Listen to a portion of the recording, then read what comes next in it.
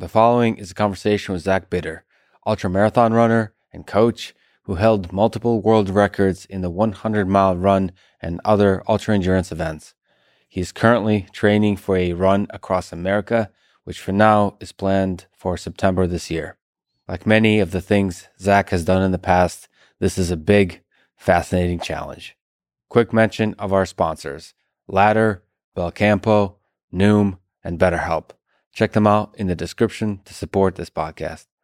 As a side note, let me say that Zach has been advising and coaching me on my own running journey. I want to mention that Zach sent me some running shoes from Ultra, which I think is a company that sponsors him.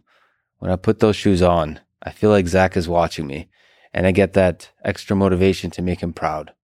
And by that, I mean I want to put a lot of miles on those shoes. Running is something that has always been difficult for me, but I love it because it is difficult. The hardest part is I'm left alone with my thoughts for 1 or 2 hours. Some thoughts are dark, like thinking about mortality, my own and that of others. Some are self-critical, like personal weaknesses or dreams not realized. Some are simply human feelings of loneliness, personal and existential. And yet, there are the moments during a run when all that fades and I'm left empty of negative thoughts and full of appreciation for the beauty of experience, of nature, life, the whole thing. This is why I return to running. Not to get in shape, but to face myself and to run through it. That's why I'm inspired by people like Zach and by David Goggins and others like them who seek to find the limits of their body and mind. As usual, I'll do a few minutes of ads now, no ads in the middle. I think those get in the way of the conversation. I give you timestamps, so if you skip, please still check out the sponsors by clicking the links in the description. I hope you don't skip because I do try to make these interesting. But anyway, if you buy the stuff from the sponsors, I hope you'll find value in it, just as I have. This show is sponsored by Ladder. I often meditate on my mortality, often talk about it. I think this is both honest and clarifying for who I am and what I want to do in life. If you have others in your life you love and you do the same, you should consider getting life insurance. How's that for a stoic-inspired pitch for life insurance? Ladder can help you with that. Pay a little every month in case something happens to you and the ones you love will be protected. I've been actually reading excerpts from the ancient Stoics. I like the crisp, minimalist rawness of the way they think about life. Everybody tries to understand what is the meaning of this whole thing. And they do so kind of with a different style, with different ideas. But it all comes back to the same place. We all die. Which is why you should go to ladderlife.com/Lex to see if you're instantly approved. That's Ladder, spelled LADDER, life.com/Lex. Once again, for the seats in the back, that's ladderlife.com/Lex. This show is also sponsored by Belcampo Farms, whose mission is to deliver meat you can feel good about, meat that is good for you, good for the animals, and good for the planet. Belcampo animals graze on open pastures and seasonal grasses, resulting in meat that is higher in nutrients and healthy fats. Belcampo has been the best meat I've ever eaten at home. I've been basically eating Belcampo ground beef. Like one pack is 1 pound, so I eat 2 of those a day, and that's been incredible. It tastes incredible.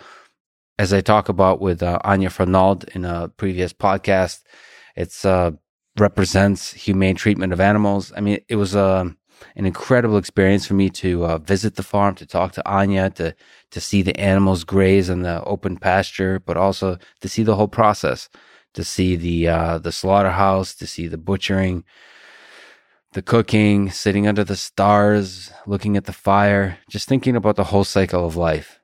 You should definitely check out that episode as we talk about cooking, as we talk about regenerative farming, as we talk about the ethical treatment of animals.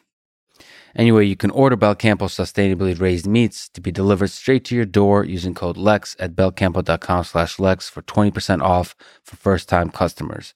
That's code LEX at belcampo.com/Lex. This episode is brought to you by Noom. NOOM, which is a behavior and habit changing system that helps you get fit and lose weight. Go to trynoom.com/Lex to take a short survey about yourself, and it'll generate a custom program for you. This includes helping you find why you want to do it. That's a very important question. It will help you find the small goals along the way, and it'll guide you 10 minutes a day to better habits. I think forming long-term habits is everything. I've been forming the habit of running and exercising every day recently, sort of getting back on the ball. It's such a pain when you have to decide every single day whether you're going to run or not. If you form a habit, no matter what, every single day you run, for me, that means at least 5 minutes of running. Like, I never literally run for 5 minutes, but that's enough. If I just come out there and I run like a half a mile, that's enough. So go to trynoom.com/Lex and fill out the quick survey. That's all you have to do. Also, try not to have an existential crisis while filling it out, which is what I had. Some of the questions are kind of big picture questions. Just answer them directly. Go to trynoom.com/Lex. This episode is sponsored by BetterHelp, spelled HELP, help. They figure out what you need and match you with a licensed professional therapist in under 48 hours. Obviously, I'm a huge fan of podcasts, so I'm also a big fan of talk therapy. I think talking, sort of communication between two human beings, or perhaps between a human and AI system, is a really good way to dive deep inside the mind and explore the dark parts, the dreams, the whole thing, the mess of the human condition, from childhood to today, to your expectations of the future, to your contemplation of your immortality, the whole thing. I think talking is one of the ways to bring it to the surface and to understand yourself. So I'm definitely a fan of tools like BetterHelp, which make the whole thing easy, private, affordable, available worldwide. Check them out at betterhelp.com/Lex. That's betterhelp.com/Lex. This is the Lex Friedman Podcast, and here is my conversation with Zach Bitter.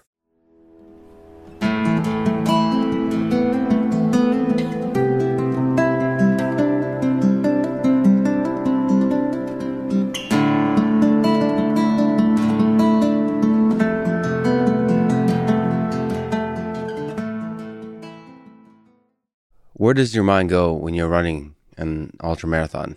Are there a lot of positive thoughts, negative thoughts, demons, inspirational things, maybe no thoughts at all? Yeah, that's the really interesting part of the sport, I think, because you can, essentially what it is when we're looking at like the 100-mile distance or anything that's like all day long, is you're going to have the full range or the full spectrum of emotions, of mental processes, both kind of positive, negative, and in between. So it almost feels like you've lived multiple lives, or a full life, maybe is a way to say it, in that one time period. So it's almost like a simulation of what you may experience in a long period of time, in a very condensed period of time. And I think that's just a weird mental process to reflect upon, and that's what kind of draws people back to it.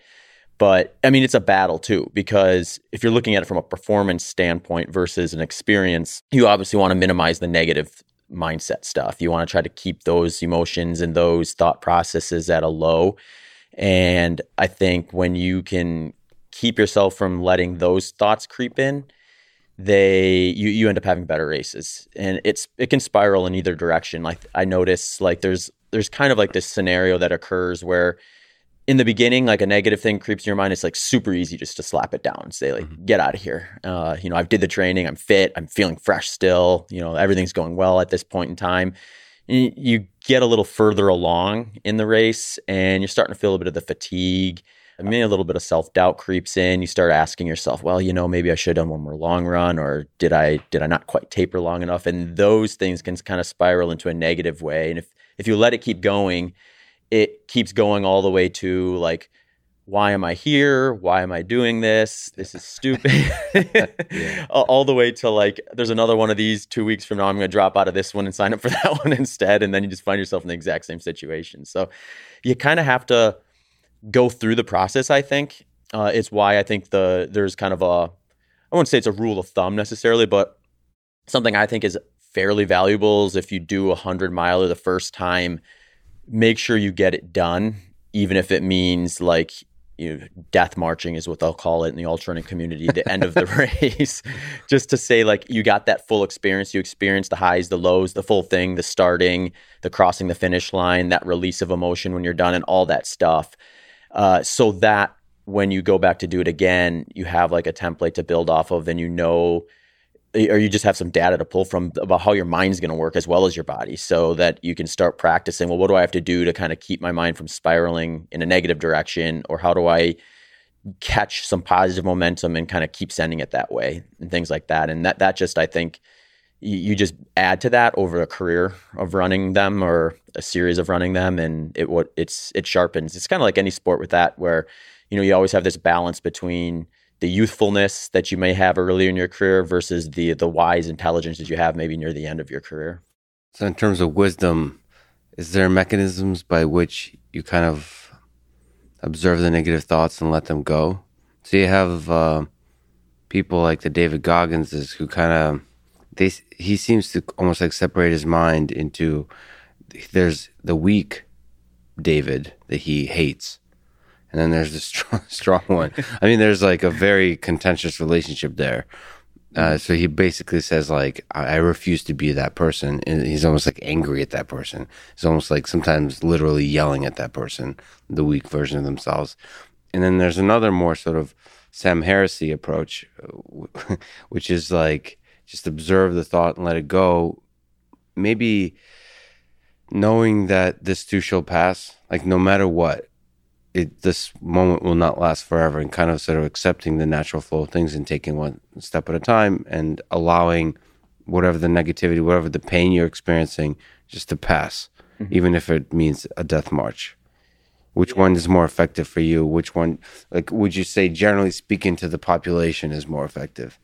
Yeah, it's a really good question. It's probably unique to the individual. I wouldn't argue that, David is finding success with his approach. Some may argue it's an extreme version.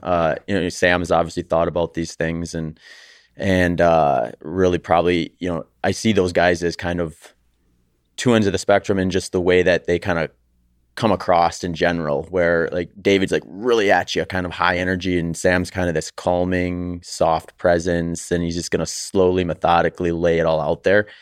And I think there's value in both of those. I think most people are probably going to get a benefit from pulling some from each. I mean, there's times where I need a kick in the ass, and then it's like have the strong Zach tell the weak Zach to get moving. But there's also times where, it's just like, a subtle voice entering my head about, I don't know if I feel quite right now. Should I maybe pull back on the pace? And I think that little subtle voice is best approached with a subtle positive voice, where it's more like, okay, well, let's think this through here for a second. You're 40 miles into a 100-mile race. You spent 4 months preparing for it. From the workouts you did that you're ready for this. There really isn't any real reason for you to slow down or to fall off your goal or your pace or reassess what you're doing. Let's just give this another mile or two, and then we can reassess if we need to, in order to kind of figure out if I'm doing the right things or not. And I think like in that situation, you definitely probably want to lean more towards the Sam Harris approach with that, because there's really no reason to. It's almost like the same thing you see with like just training and even nutrition to a degree, where like some folks, they just want to be like kind of like drilled. They want to be like yelled at and said like, get going, get doing this. And that helps, and that motivates them, that helps them stay accountable. Other people need some softer love with it, where it's like, this isn't necessarily your fault. You were put in this environment that kind of created an atmosphere of lethargy and maybe poor nutritional choices and things like that. And like, so, but it's correctable. So we need to step away from that, and we need to kind of start heading in the direction that we know is going to bear fruit down the road. And that person may respond better to that. So I think both those guys have great value with their approaches. They're just probably polar ends of the spectrum. And I think most people are probably going to benefit, like anything, right? You get the polarizing ones, and those are going to work great for the polarizing people. But then most people are going to fit somewhere in the middle. So they're probably going to be able to kind of pull from both of those if they're able to sit down and kind of like assess which one's going to work better in which situation. So the quitting thing that you mentioned, the final stage, which actually I get to much quicker than you seem to, which is like, why am I doing this? I get there with basically anything I do. Mm-hmm. It's like, this is probably the stupidest thing I've ever done, is the feeling I get often. And then immediately you have these excuses that are like, there's all these other better things you should be doing. Mm. Or the other alternative of that, like you said, I'm not prepared enough for this moment. I'll be much more prepared in 2 weeks for the next event. So like, why? Let's try this again. Let's start over. Mm-hmm. Let's start over in 2 weeks. How do you deal with that quit? Maybe do you still go through that process? And by way of advice for people that are more sort of amateurish like me, how to deal with that quitting voice? I think a lot of times when the quitting voice kind of comes in, what it does is it kind of just it comes in with the added disadvantage, I guess, in this situation of being kind of a narrow scoped view where you're looking at like what it's doing to you in the moment or how you're feeling in the moment versus how are you feeling about the whole process. Yeah. So one thing that I started doing in 2019, and I don't think it's necessarily I think this was a big reason why I had one of my best racing seasons in 2019 that I had to that date. It was part of it was I started, I think, putting a little more emphasis on the big picture versus putting emphasis on like, this is one opportunity or one day of work. And this is one emotional kind of flare up, but how does that actually relate to my general broader picture? So when I decide to do a race or an event or something like that, it's often 4 or 6 months out ahead of time. You're planning to like kind of do a series of workouts and a flow of things where you're going through the process of getting fit, getting ready, preparing for the specifics of the day and all that stuff. And then you get to the race itself or the event itself. And it's very easy to look at that and think that's in isolation. Like I'm going to run 12 hours today, or I'm going to run 100 miles today, or whatever it ends up being. And it's a lot easier to quit when you think to yourself, I'm 40 miles into a 100-mile race. You know, that's just a 40-mile run, which sounds kind of silly, I think, to most people. Yeah. But in perspective, when we're talking about the ultramarathon running community, you know, it's a lot easier just to say like, well, you know, I'll scrap this 40 miles and try again. It's a lot harder to say, I'm going to scrap the entire last 4 months, the entire reason why I was doing it, the countless hours I spent in there. So I think I just try to reposition it of like, I'm in a bad place right now, maybe in my head, or I'm hitting a low point here, but I'm 99% of the way towards the goal I set out 4 months ago when I add in all the work I did leading up to that. So I think it's important to ask yourself why, because I mean, there are times when you're doing something and you ask yourself why, and you don't have a good reason. And then maybe it is advantageous to step back and really reflect on that and decide, is this something I actually want to invest time and energy into? Because, you know, someone like yourself who is very much into a variety of different things, it can be easy probably to overextend and get I mean, I'm a very curious person. So there's like 100 things I would love to do if I wasn't doing what I'm doing. Yeah. And I know I'd enjoy all of them. So at a certain point, though, you have to say, okay, which one is going to be the most meaningful for me? And if the answer keeps coming back to saying, like, yes, this is still the most meaningful to me out of that 100 things that I could otherwise be doing, then I know that I'm in it for the right reason. Then I just need to identify some of the things like, well, why did this one take the top spot out of the 100 things that I could have picked from? And keeping like a list of those in your head so that when you get to that point where you start saying, why am I doing this? Why am I here? You just have those kind of ready loaded in your head to say, well, I already took inventory on that before I started this. And I knew this voice was going to come at some point, whether it's early, middle, or late. And then you just remind yourself kind of what you were thinking when you had a little more of a level head. Well, there's something about the thing you mentioned when you mentioned the death march. It seems extremely valuable to just never quitting. Like in the moment, if you decide to do something, like never quitting, even if you do go through the process and realize that it's not the wisest thing to be doing within the full context of your life. Like once you decide to do it, it seems like never quitting prevents you from sort of having that escape clause from other things in your life. So I've quit on a few things in my life, and I think I deeply regret that, because it opened that door. It's almost like a muscle. Yeah. I don't know. So I think I don't know, maybe everyone is, but I think I'm kind of a quitter. You know what I mean? Like I'm really good at coming up with reasons to quit. Mm-hmm. My mind is really good at that, and it feels like I have to come up with like really work hard to make sure that there's no quit. That I never allow myself to quit, no matter how stupid the thing I'm doing is. I don't know if any of that makes sense, but it just, maybe to rephrase this whole thing, do you think it's good to live life by the ethos of never quit? Yeah, that's a really interesting thing. And I think it actually resonates with a lot of ultramarathon runners, because there seems to be a trend when you have someone who's been in the sport for a long time, where there's a point where they start the sport, right? And they're like super excited about everything. Everything's new. It's very easy not to quit, because you're like, oh, this is the first time I've ever run a 50K. It's the first time I've ever run a 50 miles. The first time I've ever run a 100K. It's the first time I've ever run 100 miles, and so on and so forth. And when you're doing that for the first time, I think there's a heightened motivation to not quit, because you don't want your first attempt to be a failure. Yeah. And then you get a little further along and you start reflecting on the landscape and all the opportunities that are out there, and you find yourself quitting on an event.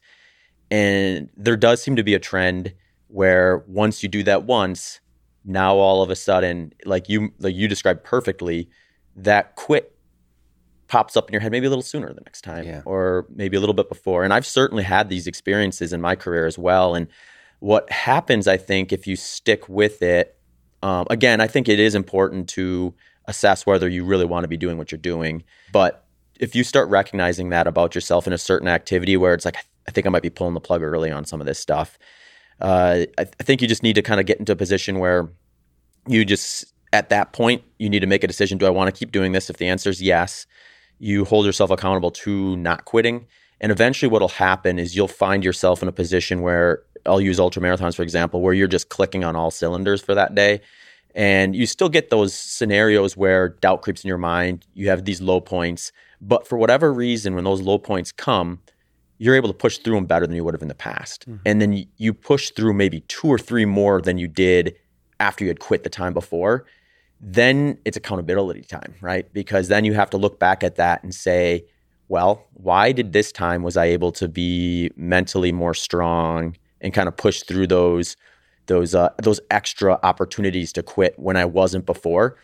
And it can be easy to look back and say, and live kind of like retroactively, in the sense where you're like regretting, well, why did I drop out of those races? Why did I do this wrong there? And that, I just think that's where you have to kind of catch yourself and say, no, those things happened to me in order to put me in a position where I decided, well, this time I'm not going to quit, no matter what, minus my leg falling off. Like, I'm not going to quit. And then you put yourself in a position to have that day where you push through more times than you ever have before, and you just redefine what you're capable of. And then once I think you do that, you start looking at those earlier lessons as lessons. Were they failures on paper at the time? Probably. But can you pull things from them to learn as to like, well, where is your actual threshold? Where is the limit actually for you? And then kind of start redefining that stuff. So I think like the never quit mentality can be good in certain situations, but I don't think it's necessarily like a holistic thing where you need to be in something where it's never quit, always do more. Because then you end up in a situation where you find this like margin of diminishing returns, especially when it comes to training and workouts and things like that, where there are times where you want to actually quit a little bit before you would have to, because the stress that was required to elicit a growth response has already occurred, and just to do more is just going to require more recovery time to get back and do it again. Yeah, this is the tricky trade-off. Living by the never quit mentality, you're not going to achieve optimal performance. In your head, you might. It seems like when you look at the full arc of human history, the people who do great things are more leaning towards the never quit. Like, I feel like at any one moment, you're more in danger of quitting than you are of being suboptimal. So like, in terms of advice, it just feels like never quitting is always the right advice. Unless you deeply know the person maybe this is like wrestling mentality. I've seen too many, and because I'm annoyed with the current culture telling me to relax and have a work-life balance and all those kinds of things, which all have a deep truth to them. But the reality is, like, there's not enough people that walk up to me and like slap me and say, "Get your shit together," like don't quit, work harder. I think we need to hear that more. Mm-hmm. I remember that from the wrestling rooms, like that when you're pushed that way, when you're forced to the very limit and you don't quit, that makes better humans. I think people need to get that in their life. I think they need to have situations where that becomes kind of the reality for them so they can see that avenue, experience that avenue, where I think it's maybe to the extreme as if it becomes like your entire life philosophy where like every little thing you do is never quit. But life is short, Zach. Like why? I mean, this is the problem I have. This is probably the programming thing too, is over-optimization is dangerous. It's like every once in a while, I mean, you do this kind of stuff. You're not, for example, with a 100-mile run, you could just be doing that for the rest of your life and do like the most optimal 100-mile run ever. But you keep taking on like new challenges. And there's a lot more chaos in that. And there, it feels like the muscle of never quit will be much more important than the optimality of your training. Yeah. So there's probably a couple sides to me with that kind of a thing where, for one, I think when we talked about the why, so like I think the why can kind of shift a bit, and it probably will if you do something long enough, or evolve maybe is a better way to put it. And for me, like one of my big drives and one of my big passions within ultra running is to, first of all, find an event that I really, really love to train for and participate in. So for me, I feel like I've kind of identified that to a degree, and that's kind of runnable 100-milers. So once I found that, it became more of a driver for me to see like, well, how fast can I run 100 miles in a very controlled environment? So let's eliminate weather. Let's eliminate, elevation. Let's eliminate like having to wait extra long to get crew or support and that sort of thing. And that's how you find yourself on a 400-meter track running 100 miles. But for me, like that, the important part of that is that I can control the environment enough where if I come back year after year, I can retest myself and have a decent ability to kind of say I improved or I regressed or I stayed stagnant. And I think that's a big driver for me. But one thing I've recognized within that is if you just keep doing that, like if I could probably pick 3 flat runnable 100-milers a year and optimally prepare, race, recover, and repeat without like burning myself out. But one thing I think I learned also in 2019 was that sometimes you kind of need to step away from some of these really, really kind of important markers in your performance or in whatever you're trying to do, and take a step away from it and try do something a little different in order to kind of hit the reset button on just like what I would call just like your mental energy to be able to continue to do it at a high level. So almost like happiness. Exactly. Well, and here's the example. Like, I mean, I love running in trails too. Most people would consider me a flat road track runnable ultra runner. But I like to do trail runs too. So at the end of 2018, I recognized that I had been kind of pushing the gas pedal on trying to run fast 100-milers for quite a while without really a break in that, where it was like, okay, I did one. Now I'm going to, take a brief off season, but then I'm going to ultimately build up and peak for another one. I might introduce some fun trail races in the context, but they're going to be B races. They're going to be training races, time on feet type of stuff that are going to kind of mimic like a long run essentially. And, but the main focus, always in the back of my mind was like getting on the track and seeing how much faster I can run 100 miles. And that just kind of, that energy that it takes to continually think by that I think the motivation to keep that stoke high enough to really meet your full potential fades if you don't step away from it for a little bit. So I took essentially half a year away from runnable stuff and just decided I'm going to prepare for the San Diego 100-mile, which is like a much more elevation, technical trail type of an event. Is that a trail run or no? Yeah. Mm-hmm. Yeah, it's a trail 100-miler, actually just technically just outside of San Diego. And yeah, it goes over part of the Pacific Crest Trail and stuff. So it's very different than running on a runnable surface. So to give you some context, like I ran, I think just under 17 hours for that race, whereas on a flat surface, I can run 11 hours and 19 minutes. So just the environment alone added an extra, 5+ hours to the day. So it's just a different experience, different skill set. And what it did is it allowed me to kind of step away from kind of focusing on like splits on a track, running flat stuff, like preparing for things specifically for a flat environment, and start training for something that's more climbing and descending, more technical running skill sets and things like that. And the cool part about it was, first of all, when you step away from something and enter something a lot different, I mean, it's still running. There's still a huge advantage I had from the running I'd done in the past that was going to put me in a good position to be successful. Mm-hmm. But there was a much higher or a much bigger range of potential improvement for me. So through the 4+ months I spent preparing for that race, I noticed, oh, wow, I'm getting faster on this climb, mm-hmm. or I'm getting better at descending this technical trail. It was one of the most fun races I've run, actually. So it was kind of a cool experience. I ended up taking the lead at 93 miles. So you were racing, like you were trying to get first. Mm-hmm. So still a race. Yeah. So what was the enjoyable aspect of it? I don't think I recognized it so much while I was doing it, actually. It surfaced afterwards. I mean, the enjoyment of the race itself is like when you find yourself in a position where you're sitting in basically second place all day long, and then you take the lead at 90, I think it was 91 or 92 miles. Nice. It's like, yeah, that's kind of a cool way to race. Yeah. But afterwards, I recognized a few things just about kind of pacing and, how to maybe pace the first half of a 100-miler versus the second half.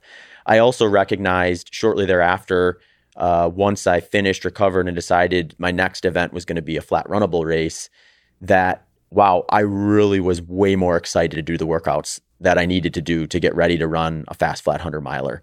And I don't think that would have been the case had I just tried to do another flat, fast 100-miler earlier or during that year and end up in a situation where I maybe had normalized a suboptimal outlook on something that I had just done so many times already. Yeah. And I recognized that just every workout I did, I was like, I did this workout a year ago and it was not nearly this much fun. Then the interesting thing about these track hundreds too is you find yourself doing your peaking phase where you're running your long runs, which for me are usually around 30 miles or so. And I'll do them on back-to-back days. And, I try to replicate the environment I'm going to race on. So I'm finding myself on a 400-meter track. Yeah. And it's when I started doing that again, I just felt like I was super motivated to go out there Saturday and Sunday and do those back-to-back long runs and see the progress, and then head out again the next week and do it again. So I had some of my more enjoyable long runs, which are going to be the most specific to the race day environment that I had in quite some time. And I think that was really beneficial in kind of putting me in the right spot to be able to push through barriers on race day and put me in a position where quitting was going to be much less of a likelihood given the enjoyment I had in the months leading into the race itself. Yeah, even the thought of quitting. Mm-hmm. Yeah. Yeah. So you mentioned the track. You've also ran 100 miles on the treadmill and the trail 100 mile. Broadly, if we zoom out, what does it take to run 100 miles? For most of the world, that seems like a crazy distance to run. So maybe it's interesting to ask, not only just setting the world record, but purely running. What does it take to run that far? Yeah, I mean, I think people probably overestimate what it takes in terms of just getting it done. I think this is consistent in just running in general. I think the marathon was always a big one with that, where people thought well, you have to do this training or you just literally won't physically be able to complete a marathon. And then we got into an era of kind of running as more of an enjoyment thing versus a performance thing. And then you'd have people running, granted, much slower. I think if you look at the Boston Marathon, average finishing times, it goes from or maybe it wasn't the Boston Marathon, it might have just been marathons in general. It went from 3 hours to 5 hours or something like that.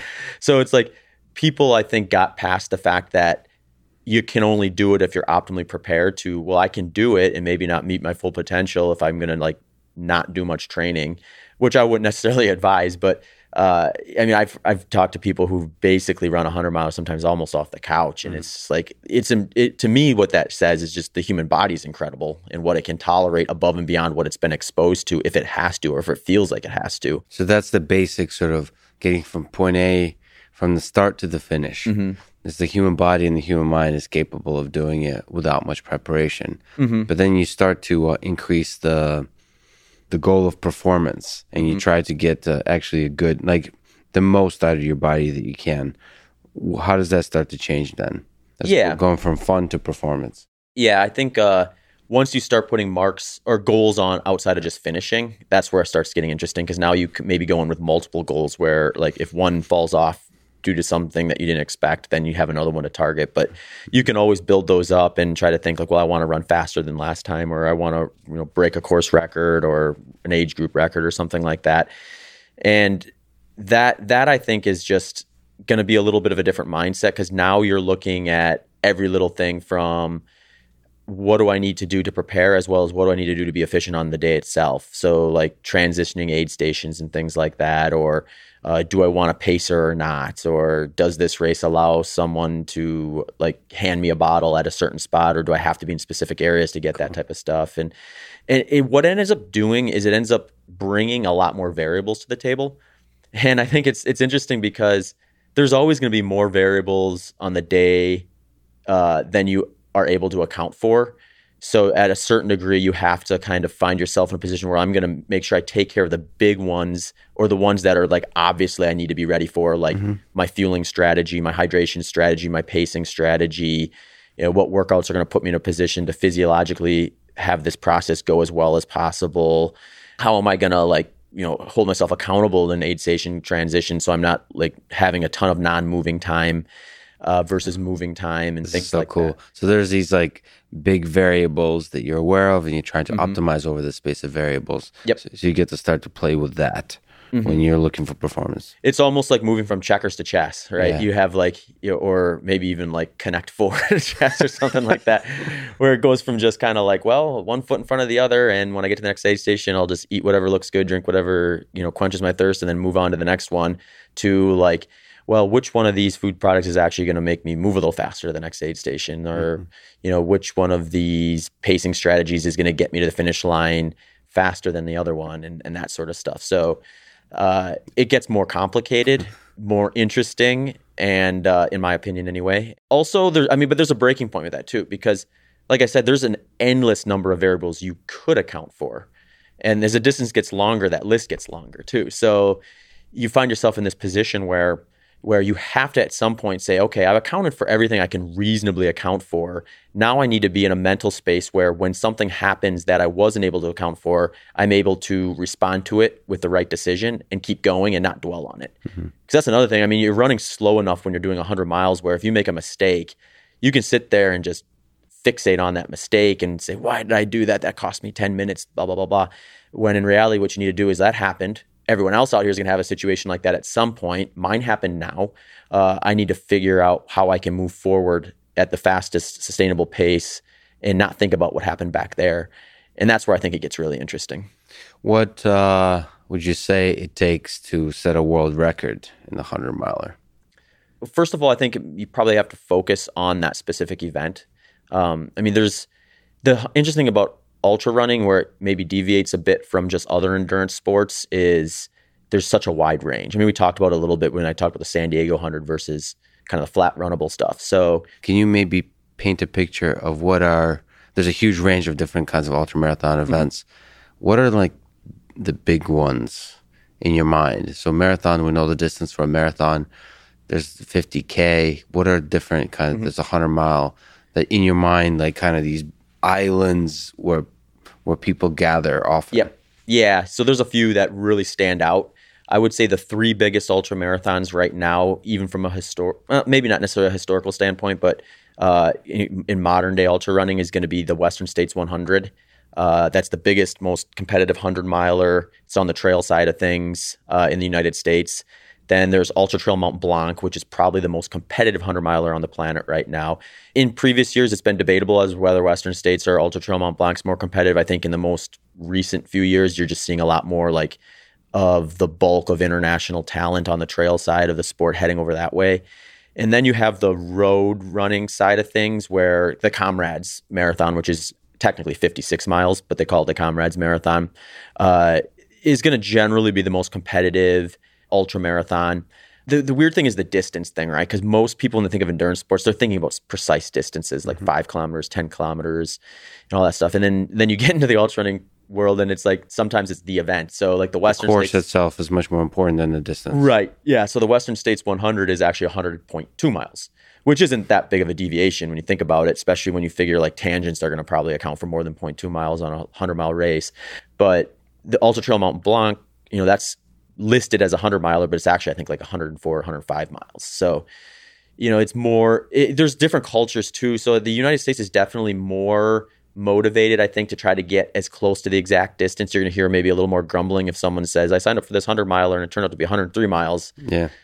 Versus like over in Europe, they don't really care too much about the distance. They're more interested in like a specific route or a loop. Is consistency important in terms of the exact length of the route? So like you can compare performances from previous years, or are they a little bit more flexible? Like they redefine the trail from year to year? Yeah, I mean, it's definitely hard to compare. I mean, there's events that take, for example, I would say the best ultra marathoner in the world today on the men's side is Jim Walmsley.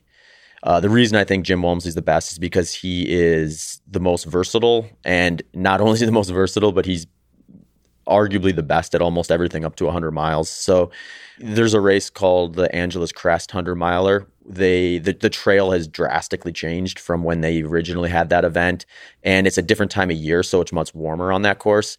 And Jim's not the kind of guy who would sit back and say, like, I can't chase that record. But I think Angela Crest, when he looks at the segments and the pacing for that one, he's like, that one is maybe not even the same event anymore. Mm-hmm. So you have that. You have some that are a little more controlled and a little more kind of like preserved, I guess you would say. But I think it gets really rare on the trail side. I mean, Comrades is going to be very comparable from one year to the next because that's a road race.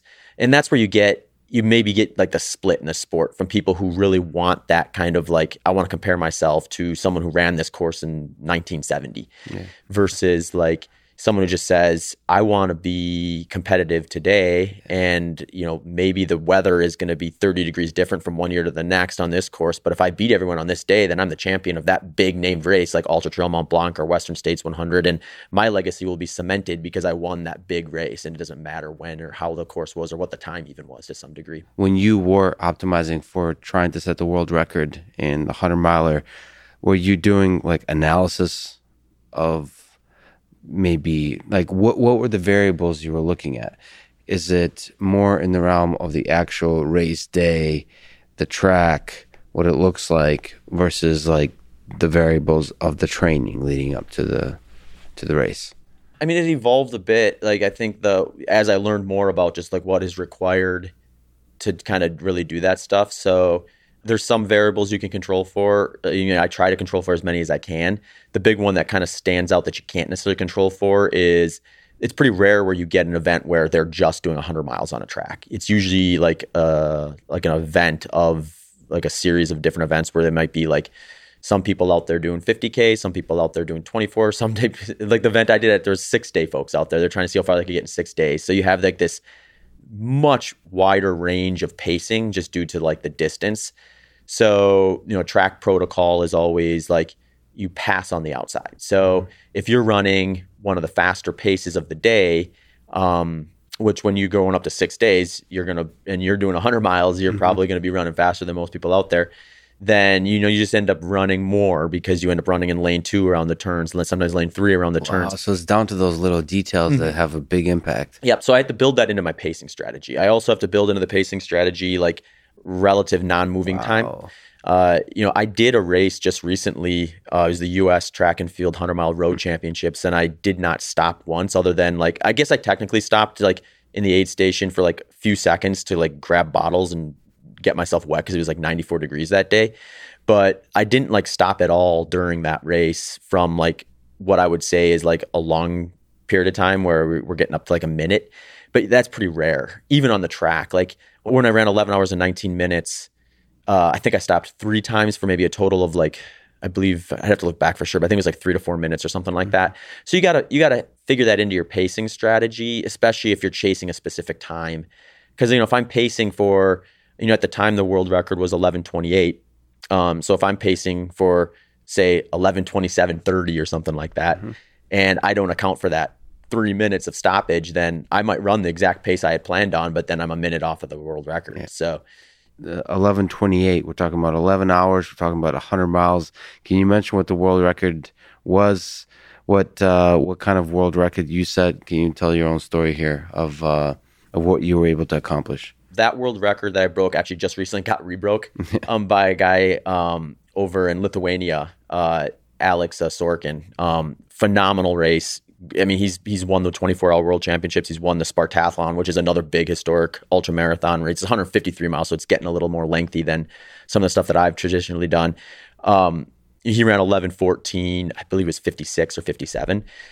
So his pace was 6:45 per mile. Mine was 6:47 and a half in terms of just like the pacing strategy. I mean, it's just really cool because for me, the motivation with chasing the world record was multifaceted. I think there was, as I kind of moved through, because I mean, it took me almost 6 years from the day I decided I wanted to chase that time to the day I actually did it.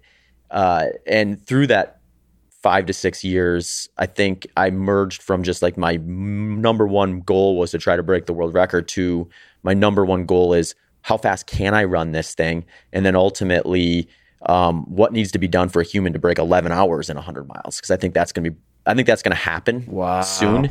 I think it's going to happen in the next few years. What pace would that be?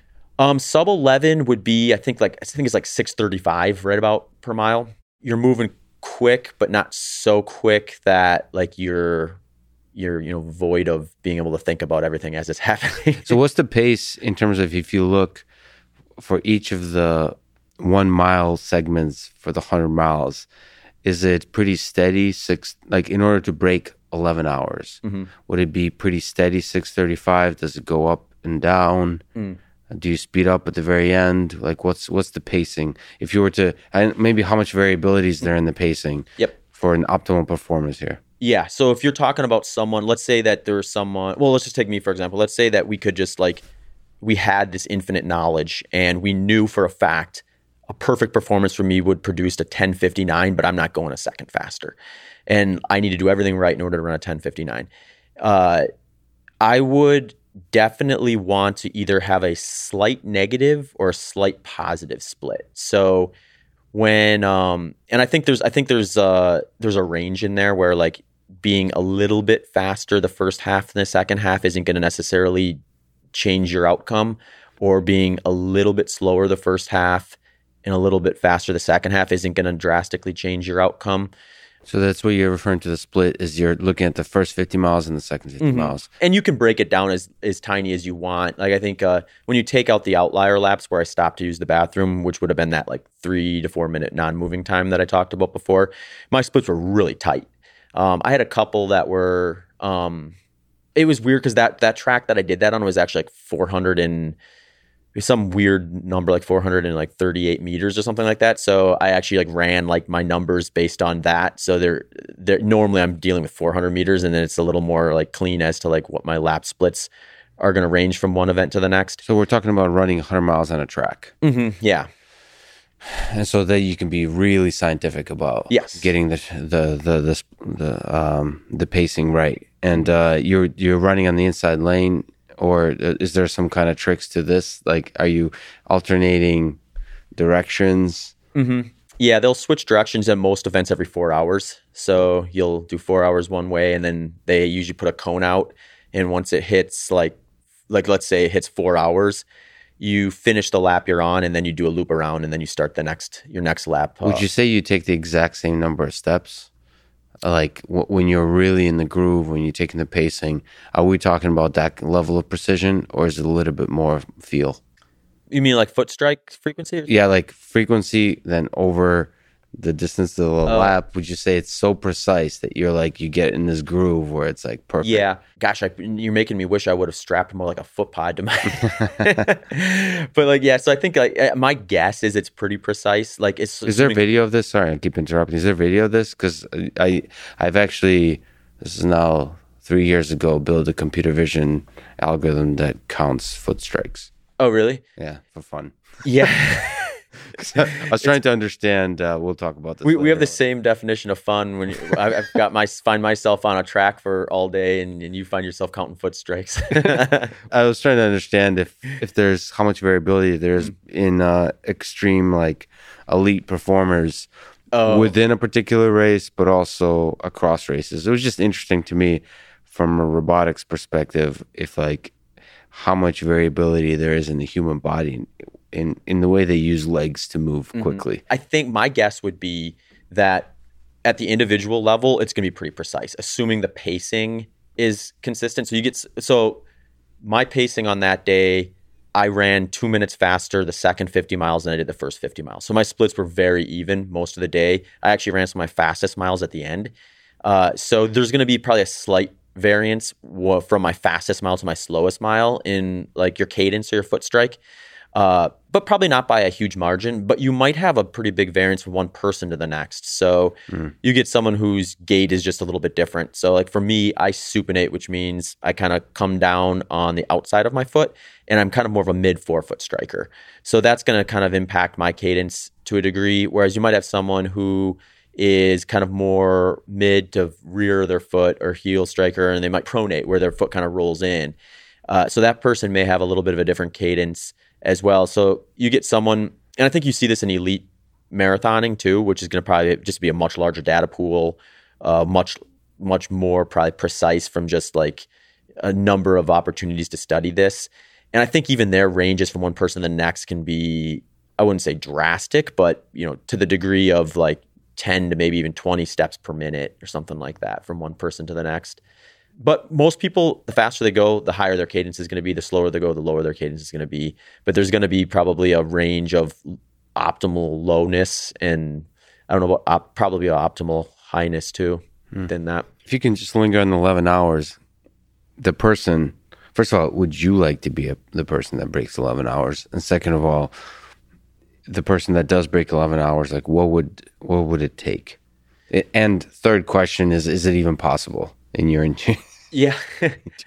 I mean, I would be lying to you if I said I didn't want to be the first person to break 11 hours in 100 miles. I think that'll be would be a cool like barrier to be the one to usher that in.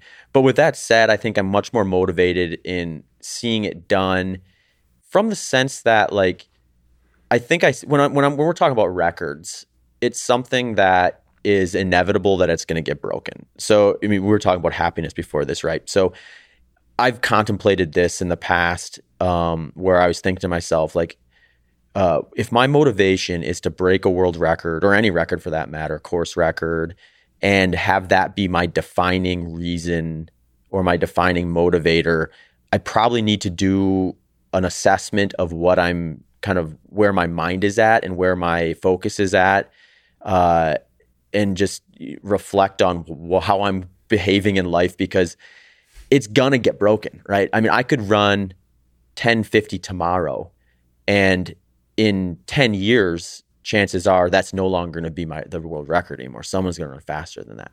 So if you're living to hold on to a record versus living to try to move the sport forward, which anytime you break a world record, you're moving the sport forward, then you have to look at that as like, that was my contribution, and whether I contribute again or not is kind of besides the point. What you want is that your performance or your contribution brings new people into the sport who are excited, motivated, and they can make their contribution. And then we can ultimately see, well, how fast can someone run a controlled environment 100 miler? And that's what I really want to see, because I think I've gotten so much enjoyment from the sport. I mean, I've gotten so much enjoyment from the sport, I've been able to turn it into a career. And I think there's other people who can do the same thing, and it's not necessarily going to come at the expense of my career. But it's going to bring more attention to the sport. It's going to bring more interest in the sport. It's going to open the sport up to people who maybe otherwise would have never thought about it, seen it, considered it. And to me, I think that's like a much more rewarding goal than saying, I want to break this record and I want to hold it for decades, or I want to die with this record so I never have to see someone go faster than me. Well, that's the progress of human civilization. We stand on the shoulders of giants and we keep creating cool stuff. Well, and it's the other thing is just like, if you're honest with yourself too, it's I mean, we're seeing this right now in the running world where, you know, new innovations come in, new technologies come in, new nutritional approaches come in, and then we see like the new crop of folks have advantages that the old crop didn't have. And it can be easy to look back on that and say like, hey, well, you know, if I would have had that product, or if I would have done that, I would have run this. But then you're getting into that negative, you know, thought process again, which I generally try to stay out of. It's like the caveman. If I had fire, I would have done way better with this. look at these idiots up there with their cars. If I would have had a car back then, I would have been ruled the world. Let me just zoom up just briefly and ask you about kind of beauty and love. What's the most beautiful thing about running to you? Why do you love it? I think there's kind of a couple directions to look at it through, or lenses to look at it through. There's like the in the moment, right? There's always going to be that run where you're clicking along and things just feel great. You get some endorphins and you get the quote unquote runner's high and that sort of stuff. And that's like just like this great feeling that you can kind of tap into on the like the real like in the moment type of level. You know, my wife and I talk about this because she's a competitive ultra runner as well, and we'll have a day where, you know, we'll take a forced day off or something like that, and it's necessary, right? It's going to allow the enjoyment to continue, but you get into this like routine of I wake up in the morning, I do this run, and that kind of gets my day started. That gets my energies up. I get that runner's high afterwards. You remove that from the equation for a rest day, and you just sort of like, oh man, I feel like I never got started today. Like, you know, it's just this weird thing. It's almost, I think it's funny because non-runners don't always like necessarily recognize it, because for them it's the complete opposite. They're like, if I can get away from not having to run today, that's going to be a good day versus. Yeah. But it's one of those things that I think gets more addictive the more you do it. So that's purely from the running perspective. There's this joy of the runner's high, of the post after the run. You feel like you can take on the world, that kind of thing. Yes, and I think that's one of the drivers from just a quality of life standpoint. You know, an in the moment, immediate gratification standpoint. But then there's like, I think the bigger picture stuff or the longer term stuff, and for me, that enjoyment is like just the process, like of okay, I'm starting at this fitness level and I'm going to do these workouts, and by doing these workouts I'm going to see incremental progress from them, and then that's another kind of short-term gratification that's maybe a little longer than the day-to-day, but still like shorter than like a career or a build up for a particular race, where you're seeing yourself like, okay, maybe I'm focusing on short intervals right now. And on week 1, I covered this much distance in 3 minutes, but by week 4, I'm covering this much distance, and you can just see that progress. It's almost like in elementary school when you get the gold star for reading a book. It's like, did that gold star really mean anything? I don't know, but I felt great when they gave it to me. Yeah. There's something about just finding improvement. People love to see improvement, I think. So that's where I think you can also get some value in it, saying like, I started here and I got there. And then I think there's also just like, what I would call this maybe more the cherry on top, which is like where you express your work, which is the race itself, where that's going to be kind of the thing that kind of like shows up on the end result, and where it kind of identifies whether you did things right or wrong. Yeah, so there's a sense in which training is a kind of preparation towards race day, and race day being the thing where you get to be the artist. You get to create this piece of art, and it might suck, it might be beautiful. I mean, I see in the grappling world, I see competition that same way when I feel the best about it, which is like, it sounds pretentious to say, but like I'm trying to be the best version of myself in this particular day of competition, and to do something that I'll be proud of in an artist way, not in a some kind of numerical way, but like as a holistic sense, like do something cool. Like in grappling, that means like not stalling, like taking big risks and trying to dominate another person in the context of grappling, and do it like push myself to the limit, both cardio wise and technique wise, and just play beautifully. I mean, you see this in kind of chess. There's systematic chess players, and there's people that allow themselves to have those moments of genius where they take the big risk that eventually pays off or doesn't. And that to me is art. I mean, there's art within running, there's art within chess, there's art within grappling, and you get a chance. Like all the training is more like science, and then it feels like the competition day is art. Yeah, I think that's a really cool cool way to look at it. And I think it's when you really open up the perspective of that too, it's like even obviously, having a great day, like winning the tournament or, getting further than you were expected to, or beating someone who you've never beaten before or something like that.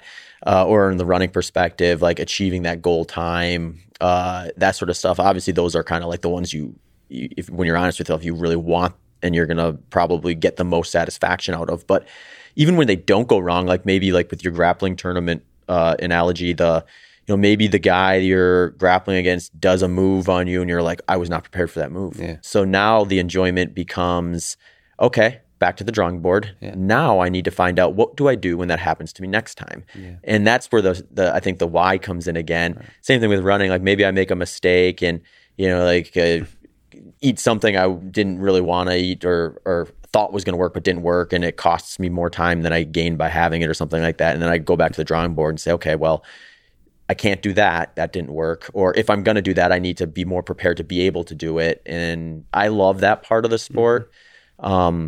Just the rearranging of things and adjusting and tinkering. There's some sense in which the mistakes and like the flaws give us meaning. Because like if everything, if you weren't able to find mistakes in something you've done, it feels like the life would be void of meaning. And it's a lost opportunity too. Yeah. Like like when I look at even my 100-mile race of 11:19, I can find spots in there where I was like, you know what? I could clean that up a little bit. Maybe if I do this differently. And that's going to get me, a little bit faster. If I sat back and said, hey, well, things went great that day. Cool. Let's see if we can replicate it. Then, I'd probably run 11:19 again. So can we talk about training a little bit? Yeah. What does your training look like year round, day to day, hour to hour? Like optimal, maybe you want to pick a race in the context of which you want to discuss that. And also people should follow you on Instagram. You have a lot of kind of interesting, like little glances into your training process and into your training thinking, which is quite fascinating. But if you look at an optimal training process, what does that look like? Yeah. So I think if we were looking at it from like a philosophical level or like an approach level, I think there's some things that carry over from regardless of the distance. Mm-hmm. So I think working on your weaknesses and things that are least specific to what you're going to do on race day, but are still going to be important things in terms of improving your ability to perform on race day or maximizing your potential with the things that are specific, you do first. Mm-hmm. I say that, but there's a caveat with endurance sport. And I think maybe even more specifically with things like our ultramarathons or 100-milers, where you want a really strong aerobic foundation or like a base before you really start, I think, structuring things towards a specific one. So for me, I think like a target for me is oftentimes like, getting really fit at like what my pace would be at like my aerobic threshold, or what a lot of people maybe call like a maximum aerobic function. The running world is kind of weird where we have like these terminologies where there's sometimes multiple words that essentially mean the same thing, but one is from like just an actual physiological reaction, and one is just like a feeling and stuff like that. So you mentioned time on feet versus time in optimal physiological state. Like how important is it just to get like running done versus like running in a particular pace? That would depend on the event, I would say, to a degree. And there's conflicting ideas about like kind of how to structure it. I think a lot of times like you do want to, like time on feet in most cases is just going to be like, I'm running easy, whatever feels easy that day. And that can be different from one day to the next. Like I might feel great and, that produces a much faster pace than if I, feel really miserable or something like that. So that's why I think a lot of times running, well, they'll call it perceived effort or perceived exertion. And you're looking at kind of understanding the response your body has to a certain effort level, and you're supposed to target a certain effort level in order to like get a certain response. So to maybe simplify that a little bit or make it a little clearer, like I think I focus on essentially like short intervals. I focus on longer intervals or tempo runs. I focus on like race pace intensity, which is a lot of times what I'll build my long run around. But I'll also like, those are kind of like small pieces to the puzzle. Those are the options you're working with. Yeah, but I'm going to always try to work with those options on top of a massive aerobic base, which is going to probably be like 80% of the work. So how do you build that massive aerobic base? What are we talking about? Just distance? Distance and essentially, so I like to call it micro stressing because you're going to always start at a different spot depending on where your fitness level's at and depending on where you're at as an individual. I'm going to be targeting my aerobic threshold. I'm going to get right up to it, but not necessarily cross over it. It's been popularized with maximum aerobic function as kind of a training philosophy.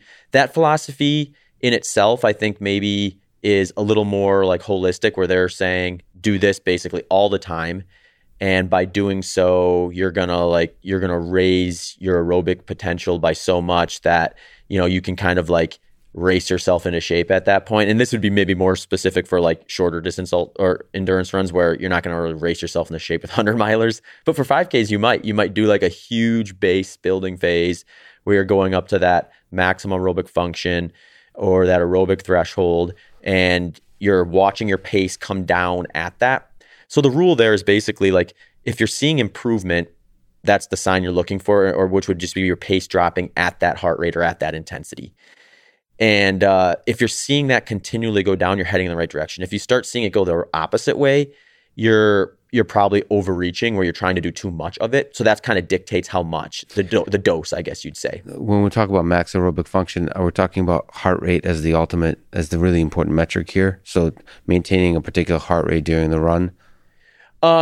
Is that the measure that, like, how do you know you're in the right place?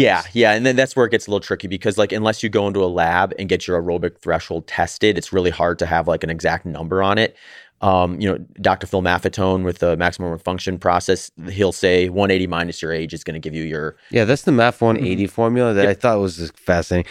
It's like in the same way E equals MC squared is fascinating, that there could be a formula that captures like optimal running. Yeah. So that for people who don't know, that's 180 minus your age.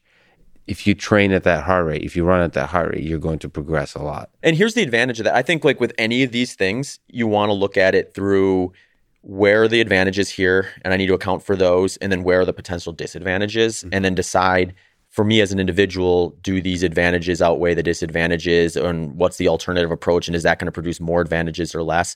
So with maximum aerobic function, here's some advantages. Like, it is low enough intensity where you can train pretty consistently at a fairly high volume with a very low injury risk, with very low like things that are going to maybe lower your quality of life, like muscle damage and things like that. It's a more efficient way in the sense that you're going to be like prioritizing like fat metabolization, which if you're looking at like Dr. Jeff Volek and Dr. Dominic D'Agostino, some of their research and things like that, like they're going to show that that's going to be a little cleaner way to go about things from just a recovery standpoint, a breakdown standpoint. So they could be like what they call like a fat adapted athlete. So you can go to your fat stores for energy if you're applying this MAF. What is it called, by the way? MAF 180? Is that a good? Is it what are your thoughts about in general for yourself and for the broader population? I think the MAF 180 formula is about as good of a formula as you're going to find in terms of capturing as many people as you can get away with capturing with a kind of a universal thing. Like any of these things, I mean, it's more likely kind of on a bell curve where like the bulk of that 180 minus their age is probably going to be a pretty good, at least starting point to kind of figure out where that is. There's some other things you can like maybe use to kind of check it that I like to do. If let's say I did 180 minus my age and I went out and I started running and it was like, I'm running along and I'm just like, my breathing is labored. I'm struggling to get a sentence out without gasping for breath. Mm-hmm. Well, that's my body telling me I'm probably not actually at my true like MAF number or my true like underneath my true aerobic threshold. Like aerobic threshold and maximum aerobic function, you should be able to do that for hours, and you should be able to breathe pretty efficiently and talk. Carry a conversation. Other people will say like another way to kind of gauge it, if you can breathe in your nose and out your mouth. That's not necessarily the best way to do from a performance standpoint, but it can be a good kind of governor that will allow you to, like, if you can no longer breathe in your nose and out your mouth, you're probably going too fast to actually technically be at your MAF pace or under your MAF pace. Yeah, I had actually, when I was in better shape, I had trouble getting to that MAF number. I found myself like that I would be doing way too much work. Like It's too hard to do it? It was too hard to get to that number. I was running a much lower heart rate, like 10 to 20, what do you call that, beats lower. And I was still, for myself, happy with the pace. It was a good pace. And I felt good. I was smiling and enjoying life. And and the moment I take myself to that level of like the MAF 180 level, that felt like a real workout. And it felt like I can't do that for 5, 10, 15 miles. Like I started feeling it like this is a 1 or 2 mile thing. No, but I think his answer to that, Phil Meftone's answer is maybe you're supposed to like, maybe do some more sprints or something like that, or build up maybe like I'm too weak musculature wise to like, that's a sign that you need to work on some stuff. You can't just keep enjoying life. There's two ways to look at that, I think, and I think you're right on. I think what the advice from that kind of a process would say is either you're doing too much of it, so it's getting too hard for where your skeletal muscle system is currently at for that particular activity. So like, I mean, it can be different too. Like if you're cycling versus running, that's a little bit of a different mechanic where it can be different, where you could take a super fit cyclist and then put them on, the amount of volume they're going to be able to tolerate relative to what you're going to do when you remove like impact forces and things like that is going to be lower if they haven't been practicing that activity. So for you, like, you're prioritizing like wrestling and mixed martial art, or not mixed martial arts, but jiu-jitsu type stuff. So, running is maybe kind of that secondary activity versus the primary activity. But yeah, so what they would say is probably like maybe instead of doing that let's say you were doing that for like 30 miles a week or something like that, and it was getting too hard to continue, they'd say, come back to 20. Get used to 20, get comfortable with 20. Then let's get you up to 25 and 30 and kind of just like inch you along.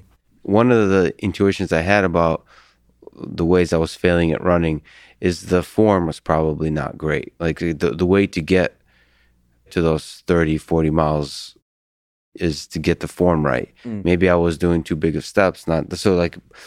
Playing with a different gait, playing with a different kind of the form of the running. Of your form. The economy, the efficiency, So that was the intuition, like I was doing something wrong. But I suppose that's the benefit of these kind of formulas. It challenges you to think like, how can I improve this kind of stuff?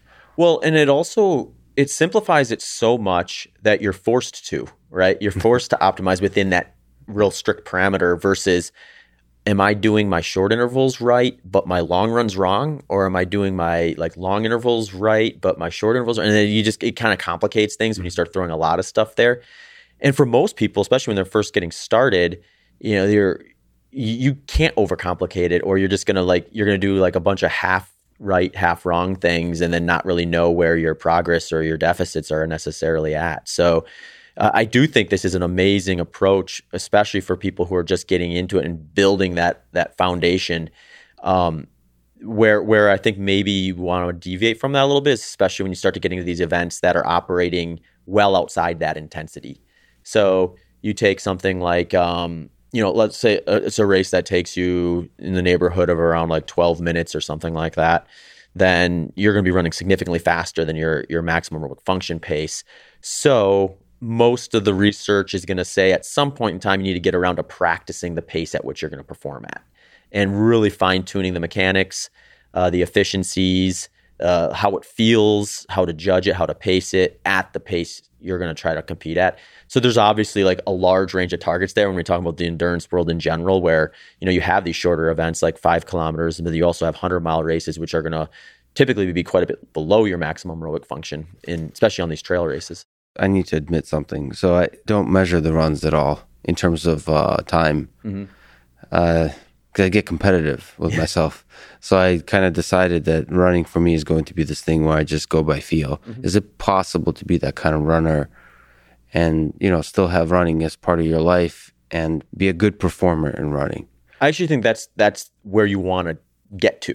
The problem is most people have a hard time getting to that because they'll go out and they'll run with a friend and match their pace, or they'll go out and they'll say, well, I want to run this pace. So they'll target that pace or target a specific heart rate, which is, not necessarily how they maybe feel good doing it. Right. So I think like obviously I think when you put a race on the calendar, if your goal is performance, it's a little harder to just say like, well, I'm going to run whatever feels good today, because eventually you have to get around to doing what's specific. But from just a fitness standpoint, health standpoint, enjoyment standpoint, I think it's totally fine to go out and say, I'm going to run what feels good today. And, maybe someday you will feel like at the end of the run, I'm going to do a couple sprints just to get some, that, because that one's a hard one to kind of jumpstart. But once you do it and you realize how kind of good it feels, maybe to throw in a few accelerations at the end of a run, and then you say, oh, wow, that feels pretty good to do that. I feel a little more accomplished. Right. That's right. That's a forcing function. But I like to finish runs with sprints anyway. Okay. Because you're already there. You don't need to, the timing. I'm afraid of the time of becoming a drug. But the flip side of that, it's a useful tool to get you to learn the right form, the right feel, like what it feels like to be in good shape, and then you can throw out the time. Well, I think too with feel running, and what I mean by that is that's kind of back to that perceived effort thing, where you do enough of it and you start being able to recognize, like I can go out and if you said, okay, run, 60 minutes at your aerobic threshold, I could know where that is on my heart rate, and I could go out there and just say like, okay, I know what that feels like, and go out and run that feel, and I'm going to hit that spot. Like I bet you if we looked at my heart rate data after, it'd be right in there, and I wouldn't have to look. And some of that's just experience. Yeah. Some of it's just understanding, like when, noticing the physiological responses when you cross over versus step a little bit too below it. You can catch yourself daydreaming and forget. I'll do this sometimes too, where I'll be tired, because I'm kind of like you too, where when I'm getting really fit, especially with my foundation, like I gotta. I'm moving pretty quick at my aerobic threshold. So like if I start daydreaming too much, I can notice, I'm drifting back a little bit. I look down at my heart rate, oh yeah, I'm 10 beats under. So it does take a little bit of, I think, just awareness. But it's also not necessarily something where you have to be so exact that you're hitting an exact heart rate all the time. There's usually a range. And there's even like some fluctuations where like if you've been healthy for a year or two without any injuries and you've been fit, that you can probably add 5 beats to your maximum aerobic function if you're using that as kind of your target from the 180 minus your age formula. So let's try to lay this out for yourself, but for others, you offer ready-made plans for people, depending on their, I think the key thing there is the distance.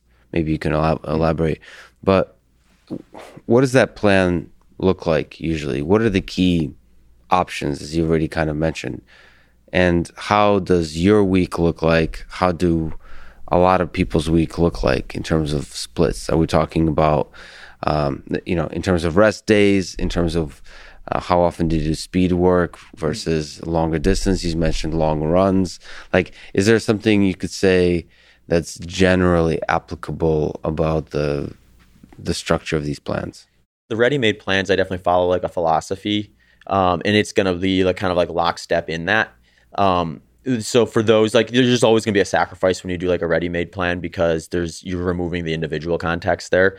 So for folks who are like really want to get into the weeds, I usually do like a personalized coaching plan with them, where we sit down and we actually look at their strengths, their weaknesses, and really kind of go in from that perspective and fine tune it. And it also it avoids a situation where, oh, my ready-made plan says I'm supposed to do this run today, but I don't feel great today. So what do I do? I mean, some people are fine with that because they're aware enough of like the process that they can adjust it themselves. Other folks just need a little more support. So that's kind of the difference there. But in terms of the structure of it, it kind of goes with an approach where, like we were saying, you build this foundation. You're going to spend, usually anywhere between 8 to 12 weeks just building up your aerobic foundation. You're going to be doing a lot of stuff that are kind of I call them base runs, but they're basically your maximum aerobic function or your up to your aerobic threshold type stuff.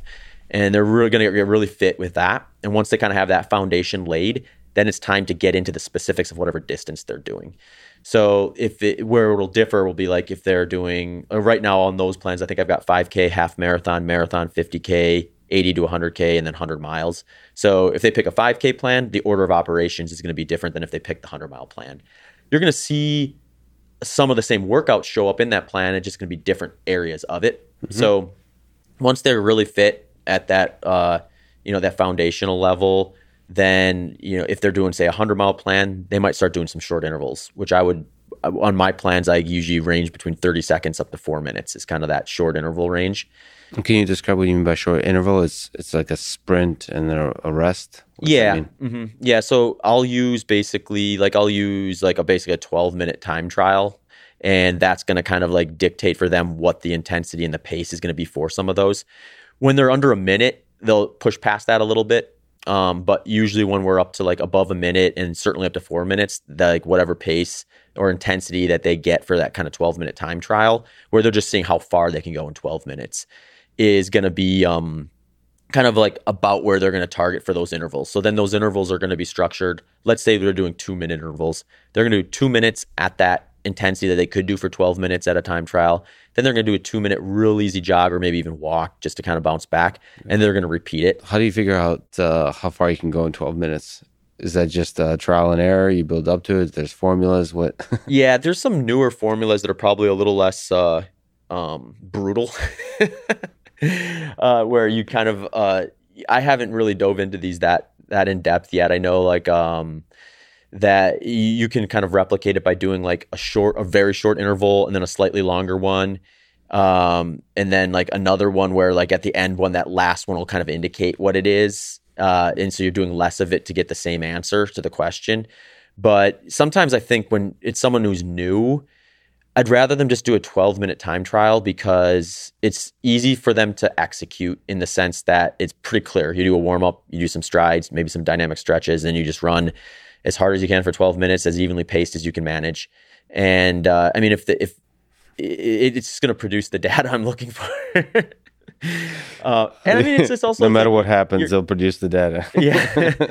I mean, you can screw it up, I guess. You can go way too fast, and then you have this scenario where like, oh, it looks like your first 2 minutes were drastically faster than your last two, and then it's like, oh, we maybe screwed that one up. But but I mean, really, like you don't even need to do the time trial technically.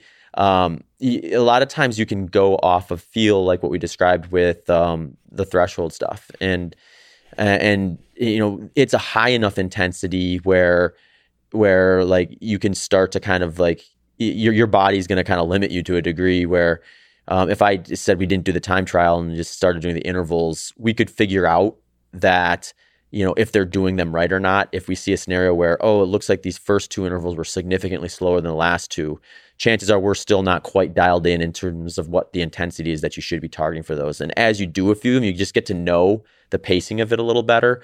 And then you start seeing more even splits. So like, their first 2-minute intervals pretty close within a couple seconds of their second, or, I guess we'd be looking at distance if we're doing time. So like you went approximately the same distance on that last one as you did the first one.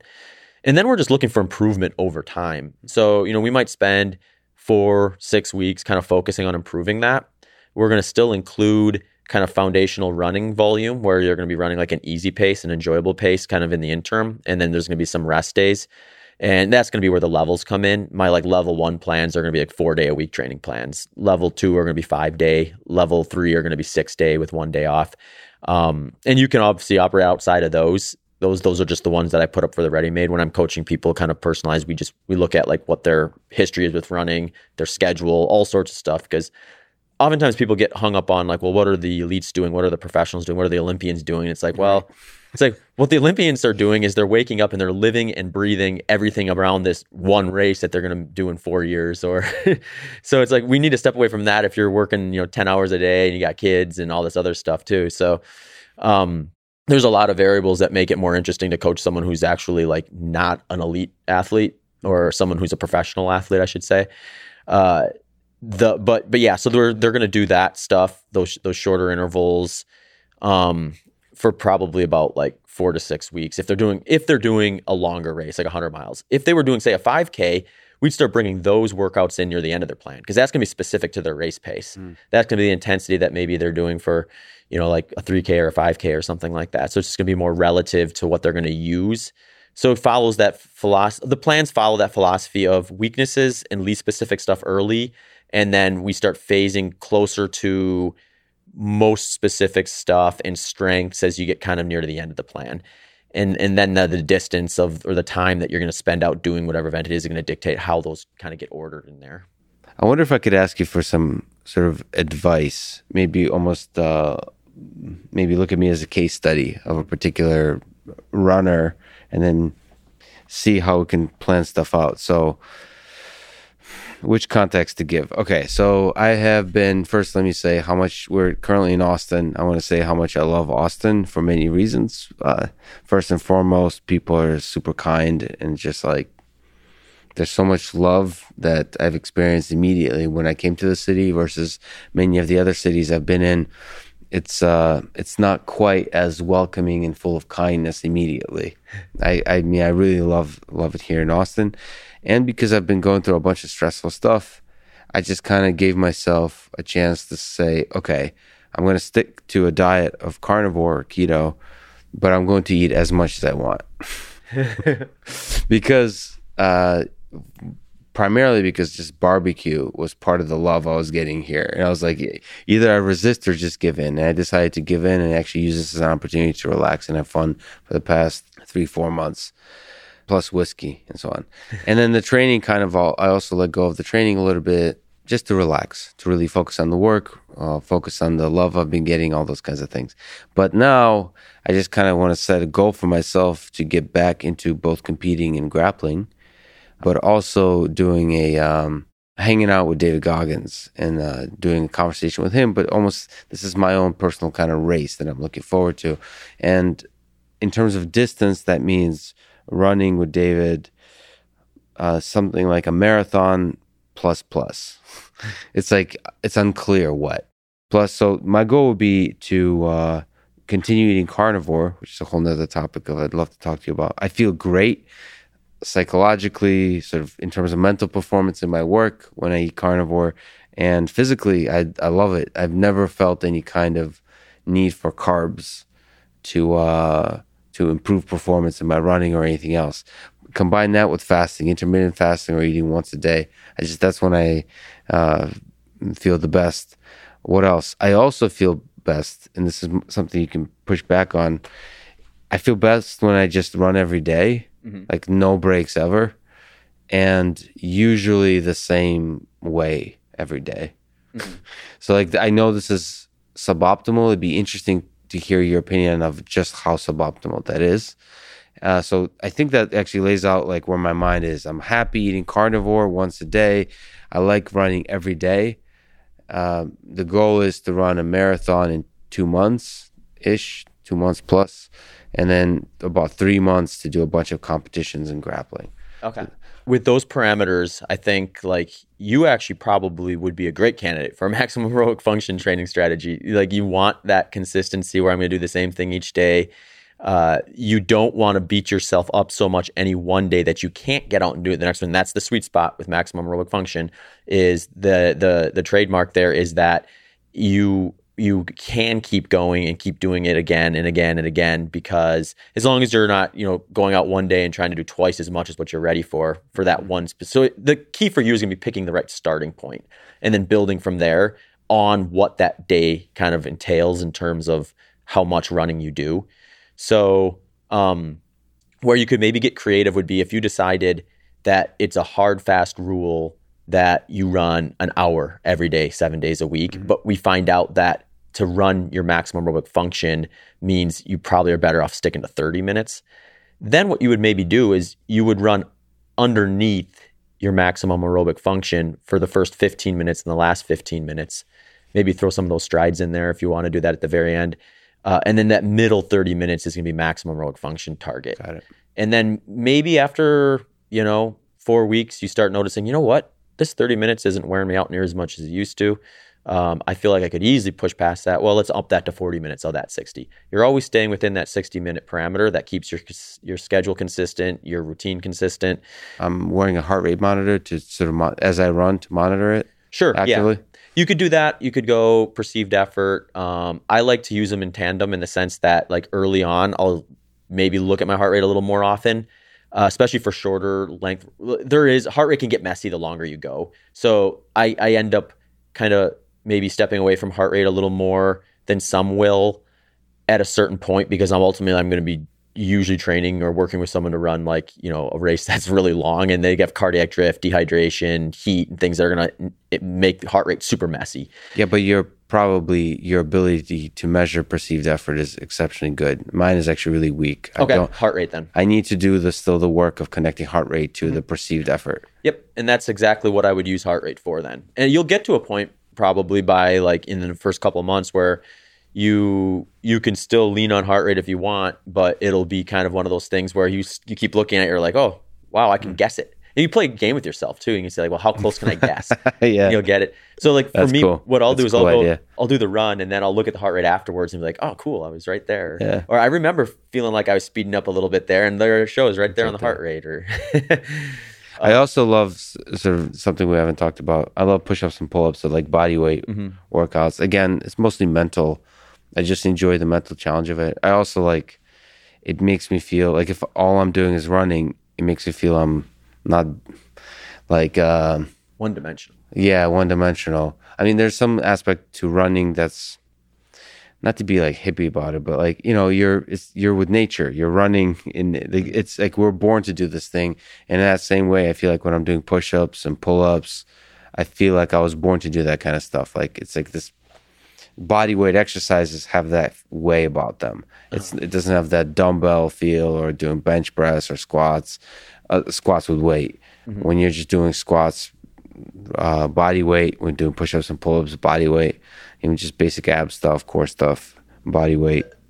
I don't know. I just love the way I feel doing that. So it's usually, I forgot to mention that part. I combine that with the running afterwards, doing some basic body weight stuff. Yeah, and I think like you're going to get from, if we're not looking at it from like specifically like training a pace in order to get both the skeletal muscle adaptations as well as the cardiovascular benefits, you're probably tapping into some of the higher intensity stuff with that body weight stuff.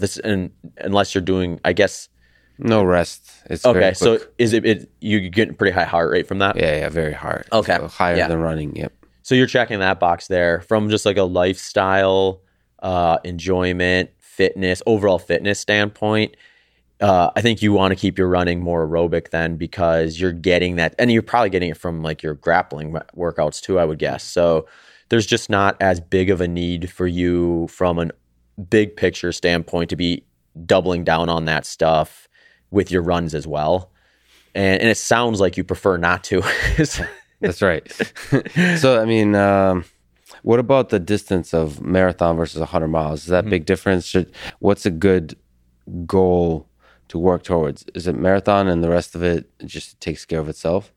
Like, yeah, so you want to do a marathon and then ultimately do a 100-mile after that? Is that what you're saying? I have no idea what the guy. So he's going to tell you spot on what you're doing, so you have to be ready for anything. For anything, okay. Right? My own personal goal is to feel somewhat challenged but comfortable running a marathon. The longest I've ever run is 22 miles, but there's been many stretches in my life where I would regularly run.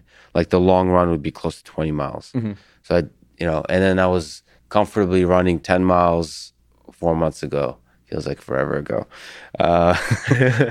Until I injured myself a little bit by running in the snow and stubbing my toe to where it was like, you don't realize how much you appreciate your toes until you stub them. That big toes where all that power comes off. Yeah. Too. And so it was surprising how long it took to heal.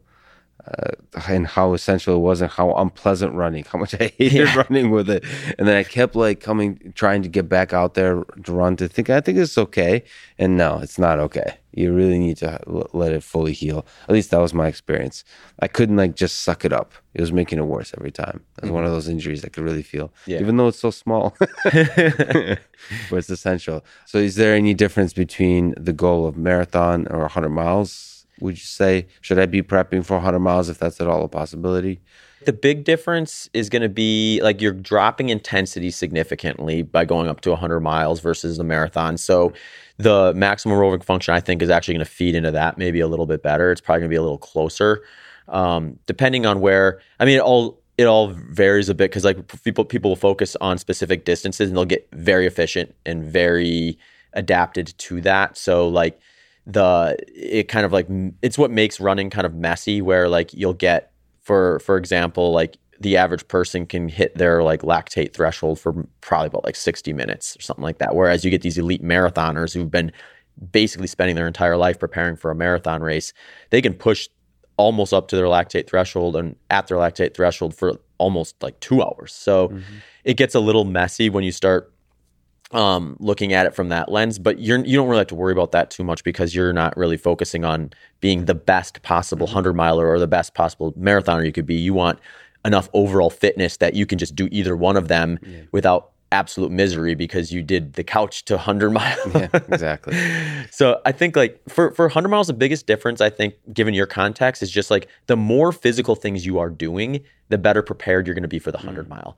So it's almost, given your context, I wouldn't say irrelevant. You want to be doing running, but you're going to be doing that. Once you put it in your program, it sounds like it's going to be pretty locked in. You're going to want to also like it if you view it this way, it's probably going to be more mentally beneficial too, where, hey, today I did my run, I did my body weight exercises, I did some grappling practice. I spent 3 hours working out today. Yeah. If you think of it like that, then you're moving your body, you're doing things that are active for a good chunk of the day, especially relative to most people. So that's going to actually be very helpful for you. The problem or the battle to get over is going to just be like you're going to break down physically running 100 miles. I mean, you're going to break down physically running a marathon too.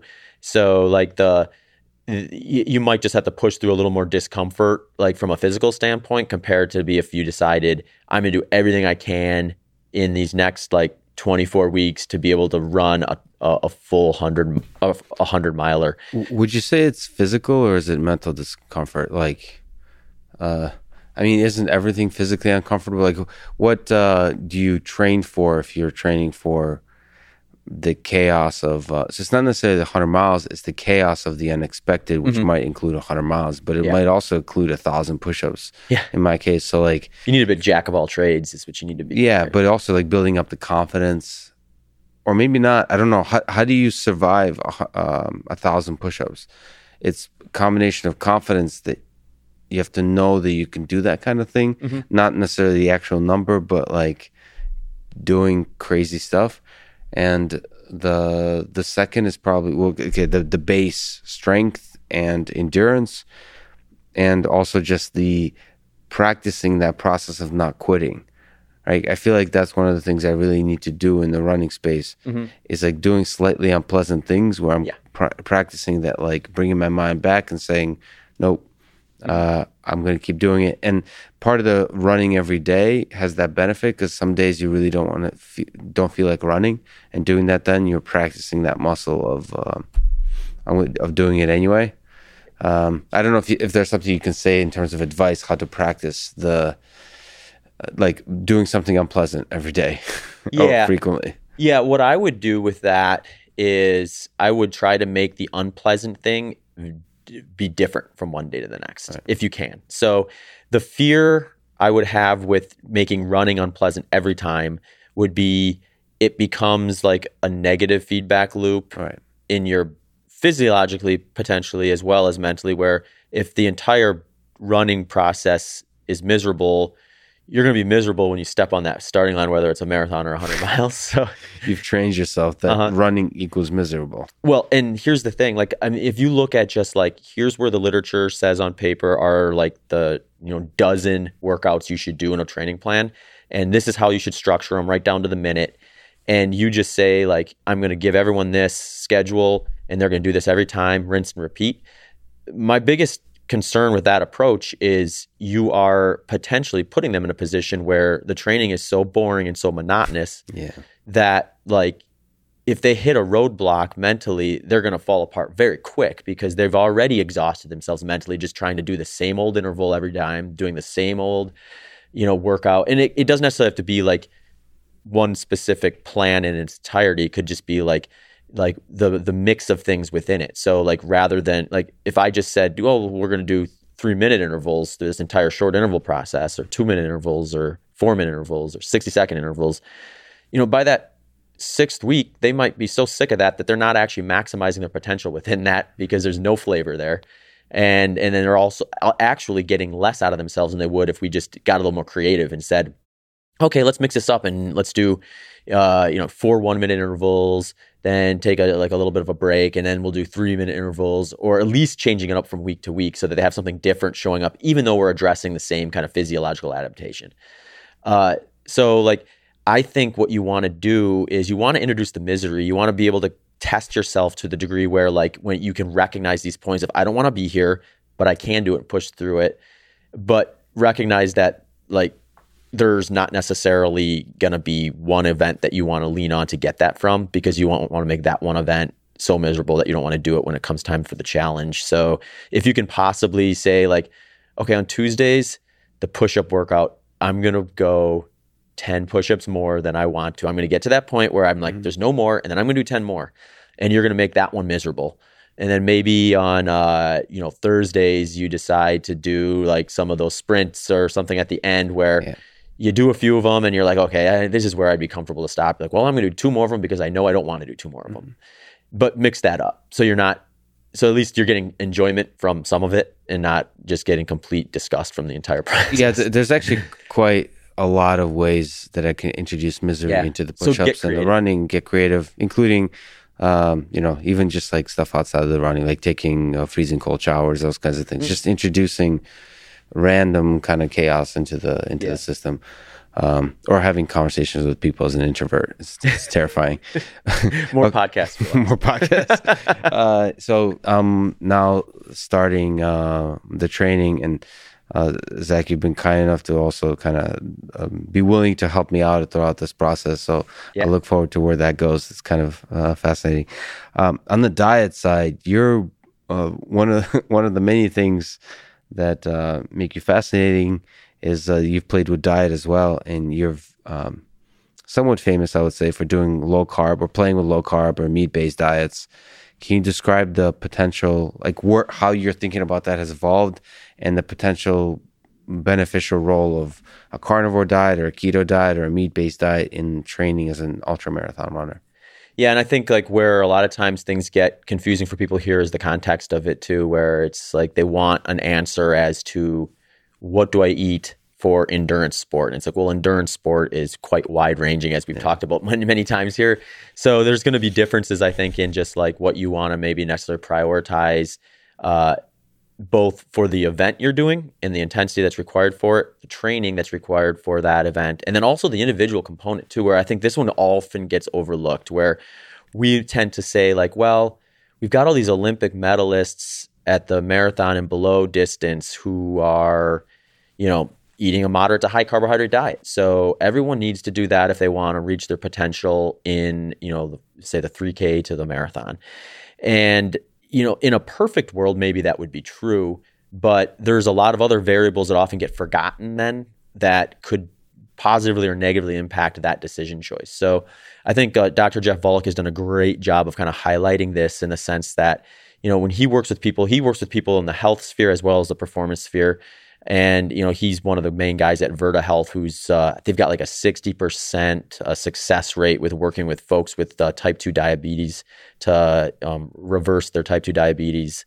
And I mean, that's an astounding, when you think of just any nutritional protocol, its success rate, they're all incredibly low. They're very, very low. And the big difference with his is the coaching aspect of it. Like they give support so these people like have someone to turn to when they make a mistake, or if they're thinking about doing something differently or they don't know what to do, rather than just kind of throwing it all up in the air and quitting. They have a resource there. And that's probably a big reason why that's the success rate that they have with that, is they put those support mechanisms in place. That picture needs to be carried into the performance world or the running world too, where, we may have just been identifying that, Olympic distance athletes that can tolerate a very large portion of their diet coming from carbohydrate it's going to filter those ones towards the Olympics, filter those towards the event. Yeah. And that doesn't mean that like, if we would have taken, say, the gold medalists in the 5K and put them on a low carb diet, they'd run faster. They probably wouldn't, because we may have already selected that person's thriving on carbohydrate. What I would be interested in is like, let's say we have someone with equal talent, but got weeded out along the way potentially because for whatever reason they just weren't able to tolerate like both the training and the nutrition requirements that they're being told to do. So the coaches there's a culture where the coaches would really push a carb heavy diet, and that would in itself would do the filtering process of people that are not, it would filter out the people that are not able to tolerate carbs as part of their training. I mean, I might be an example of this actually, where, you take someone where they, for whatever reason, the carbs aren't working for them, like it's unsustainable for them to continue that path. Or if they do, they might have a shortened career. So they might be able to eke out a few really good years, but then, they're not going to be the person they're like, wow, that person's 38 and they're still competing at the Olympics type of a person. Yeah. And, you put them on a low carb diet. If you can control everything else, like their entire lifestyle is based around training and racing, then, they may still have better potential by introducing carbohydrates at a higher level. But if that's not going to be sustainable for them as a person, then, what's the point kind of at that, unless they want to be like a kind of a spark in the pan, so to speak. I just feel good eating meat performance wise. Well, and I think there's that group too. And they may just not be the Olympians. And so we're not talking, I guess this conversation has several layers. One is for the Olympics, and one is for like, what is it? Active athletes. They're like amateurs, whatever category I put myself into, like people that exercise regularly. And then maybe people, and then there's people who like exercise rarely. So on all of those fronts, I mean, do you think it's possible to live a happy, active life eating meat only, or mostly meat? Yeah. What have you learned about this? Yeah, I think so. For some context, like I've followed what I would call a low carbohydrate diet for the last 10 years, and just like kind of the training, I periodize it to a degree where there are parts of my training where I do bring back a little more carbohydrate, and there's periods of my training, especially like the off season, where I'm like very low, and I might be like kind of in that ballpark of ketogenic, strict ketogenic, or no carbohydrates for periods of time. And what kind of food are we talking about? What's a strict low carb diet? I've ranged everywhere from like mostly plant-based low carb keto to like mostly animal-based. I've very rarely gone much more than like 2 weeks strict, where it's like I'm strict carnivore or strict plant-based or anything like that. Like we're talking probably more like 95% at the peak, in terms of any type of like longer lasting, from my personal experience of like being like either in like the animal food camp or like the plant-based camp kind of a process. So I've tried all of them. Things that stayed consistent over the 10 years is a kind of the macronutrient profile that I've done throughout the course of. So one didn't win over the other in terms of meat-based versus plant-based? Oh, for me, meat-based definitely. I was my highest meat consumption in 2019, and that was by far my best racing season. Yeah, we keep coming back to that year. That was a good year for many reasons, philosophically and nutritionally. Yeah, well, 2020 happened, and now I haven't had a really good chance to improve. Yeah. We'll see. Hopefully, I've got some more in the tank. That's strange. There's most athletes that compete at your level have more carbs integrated into their diets. So, what have you learned about using meat in high performance? I think it's maybe less about the meat, and it's more about like what is it replacing? So if we step away from like me specifically and just like the people that, because I mean we're getting to the point, I get it's anecdotes, but like that's what we have at the moment, because there is actually a study being done on like, I guess they'd call it hypercarnivore, where they're like, I think above 80% of their intake from meat. It's meat. And they're looking at a few different things there, but it's so weird, and I keep interrupting, but it's so weird that it sounds unhealthy, hypercarnivore. Yeah. But it makes me feel really good. So that's the individual thing, right? Yeah, like, the individual thing. There's countless people now who like, and I'm not saying that they could not have found another route, myself included. Like in 2011, when I switched from moderate to high carbohydrate to low carbohydrate and saw some very noticeable differences in the way I felt, the way I performed, and all this stuff, that doesn't mean that there wasn't another path. I just did not find that path. And the fact that I found a path that was producing the results I was looking for is really all that matters in my mind. Like I don't really care if there was a parallel path that works just as well, or, something like that, because ultimately we only have one shot at everything we're doing. So like it'd be great if I could go back and try 4 or 5 different things. Well, the annoying thing is that the body adjusts to whatever the heck you're doing. So you can't. It's hard to do good science even on yourself. Yeah, I've referenced my 2019 racing season a few times, and it's like it'd be silly for me to put all of the emphasis on my nutrition plan for that, because it's also comes with 2 decades of endurance training. So it's possible, and it's very likely, that a huge portion of that success was just the culmination of a lot of work over time from the training side of things. I just think like anytime you hyper focus on one area or pick a couple variables and just target those, you find yourself in a position where you're putting other things in the most uncharitable light possible.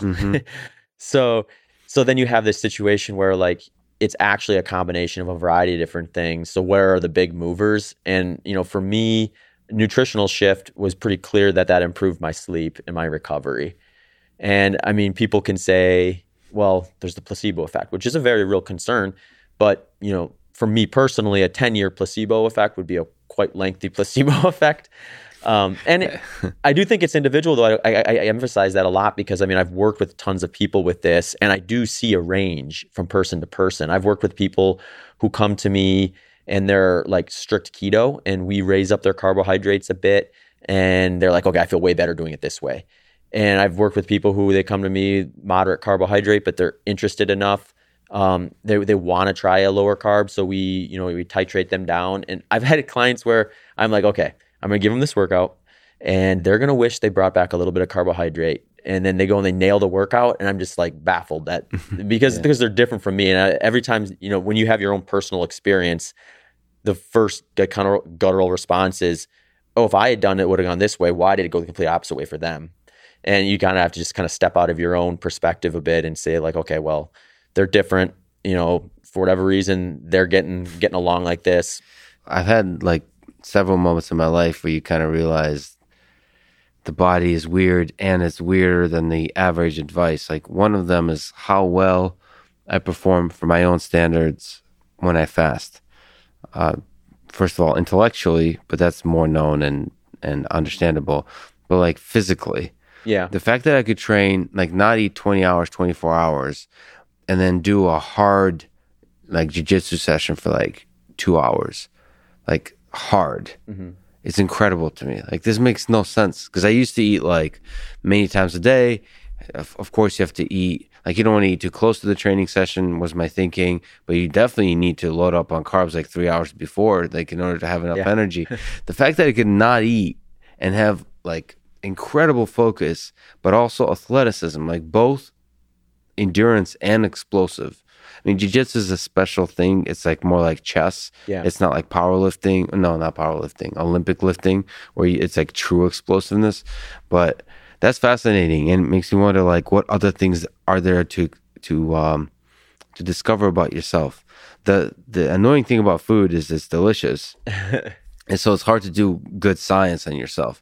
Like to do, for 2 weeks or a month, to do like strict no carbs, and then maybe next month you add 20 grams or 40 grams of carbs and see how you actually feel. Right. Not like in that moment, but over a period of several weeks, and then doing everything else right based on best available science, like with electrolytes and then vitamins, but then also like remove all the humans from your life that affect you positively or negatively, because you might feel amazing because you're hanging out with cool people, and then like removing basically all the variables.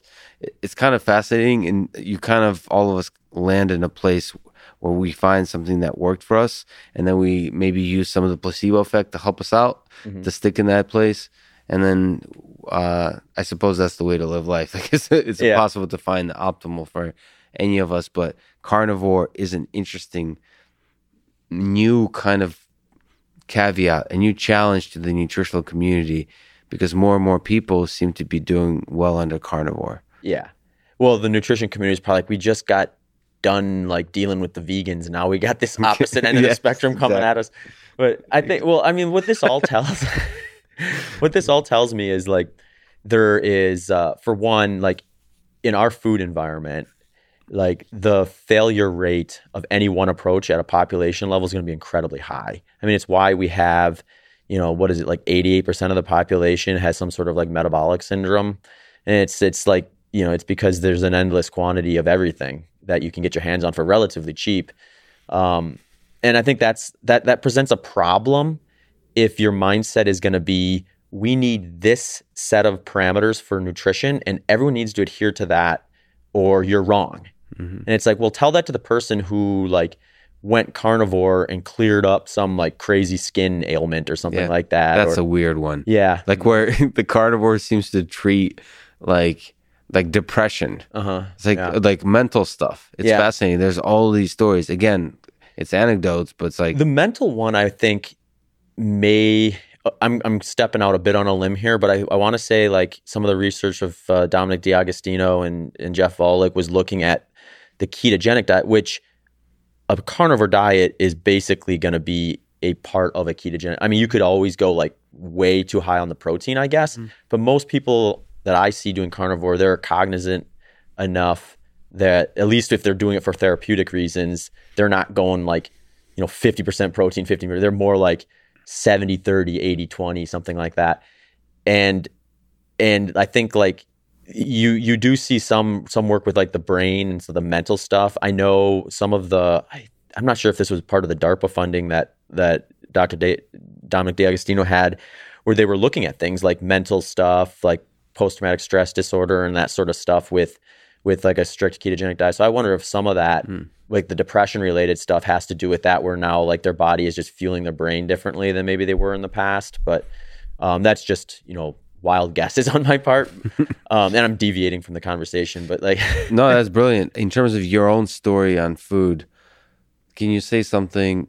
I think we were kind of referring to diet broadly. Can you say something about how you like to fuel your, like, whether it's race or great training sessions, like maybe the day before, let's go even that far, during, and maybe a few hours after? Okay. It'll be a little different for racing than it will be for like a big workout, just because the interesting thing about ultra running is just like you never do the race. Even like most endurance races, you're going to cover the distance, you're going to replicate the race almost up to it in training, whereas with 100 miles you can't. You might replicate a third of it. Yes. So I'll walk you through kind of my approach for like a 100-mile race, and I can tell you maybe what I would do differently on like a training day. But yeah, so for where the community is in agreement is that you do want to be very good at burning fat for ultra marathons. I mean, there's just like the intensity's low. If your ratios are skewed very high towards carbohydrate metabolism, then you're going to have to defend your muscle glycogen through tons of carbohydrate consumption. And that's just going to be very hard to do over the course of an entire day, even at low intensities. So it's a fuel tank thing. I mean, it's like your leanest endurance athletes have way more fat than they do glycogen stores. When you're doing low intensity performance, you want to be burning high levels of fat and sparing that muscle glycogen. What I tend to do is I want to start the race burning really high levels of fat. So I'll maybe have some carbohydrate the night before for dinner, but then I'm going to lean into the overnight fast. Breakfast the morning of, I'm going to stay away from carbohydrates for a 100-miler anyway. And I'm going to have something that's pretty like high energy, low volume. So like I'll do like an S Fuels Life Bar. They've got like what's in an S Fuel Life Bar? Are we talking about carbs? Or are we talking about protein? It's basically fat and protein. It's fat protein bar, and they make some. That's awesome. Yeah, you need to get one. So it's low carb. Yep. Mm-hmm. Yeah, S Fuels makes a whole product line that's like kind of positioned for a low carb athlete. So they have some products on their lineup that offer some carbohydrate, which is perfect for me because I do introduce some carbohydrate on racing and some of my bigger training sessions and things. But the majority of their products are low carb.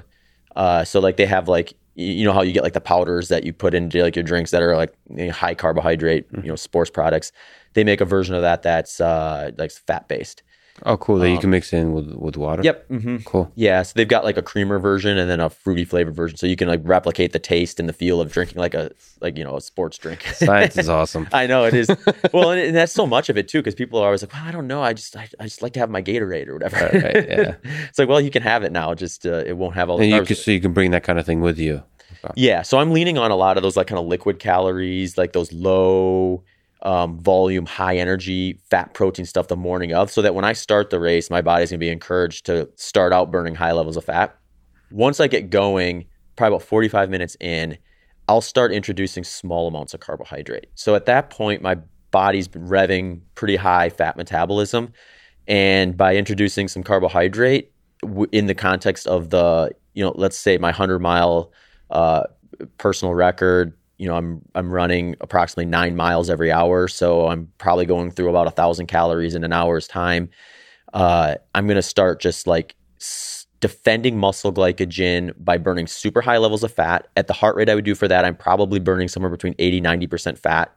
12 hours of that, you can chip away at your muscle glycogen to the point where you don't necessarily want to go zero carb. So I'm basically just trying to defend what I know I'm going to be burning from the carbohydrate side of that 80-90% fat, 10-20% carbohydrate by taking in like, usually, I've gone as low as about 15 grams of carbohydrate per hour and as high as 40 grams. And the reality is somewhere in between is probably the sweet spot, but 40 I can get away without any digestion issues. So I'm not really concerned pushing up to that during a race since I'm only concerned about performance on that day. Is it the carbs that's the problem, or is it fiber? From going above 40 grams?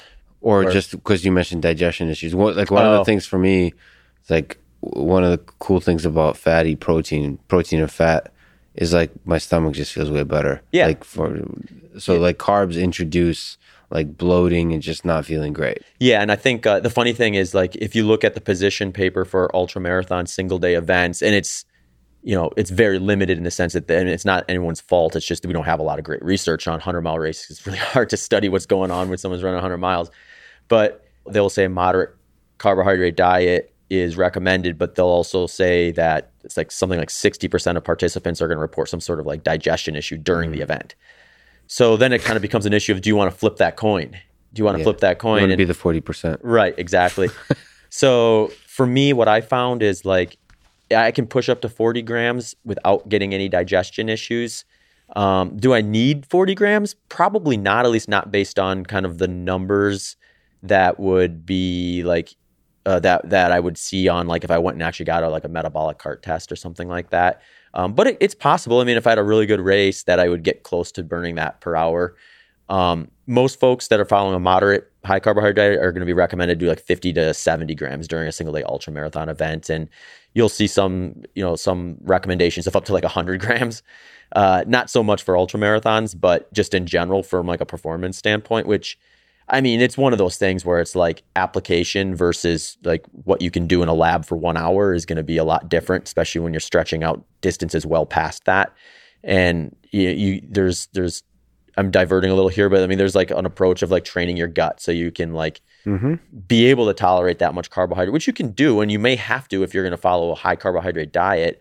But again, we go back to that practicality standpoint of if you're a professional Olympian who's living and breathing performance and you're burning 2 to 3 times your resting metabolic rate on some days, like you may be able to actually consume 100 grams of carbohydrate per hour during your training sessions and just barely stay on top of your nutritional needs.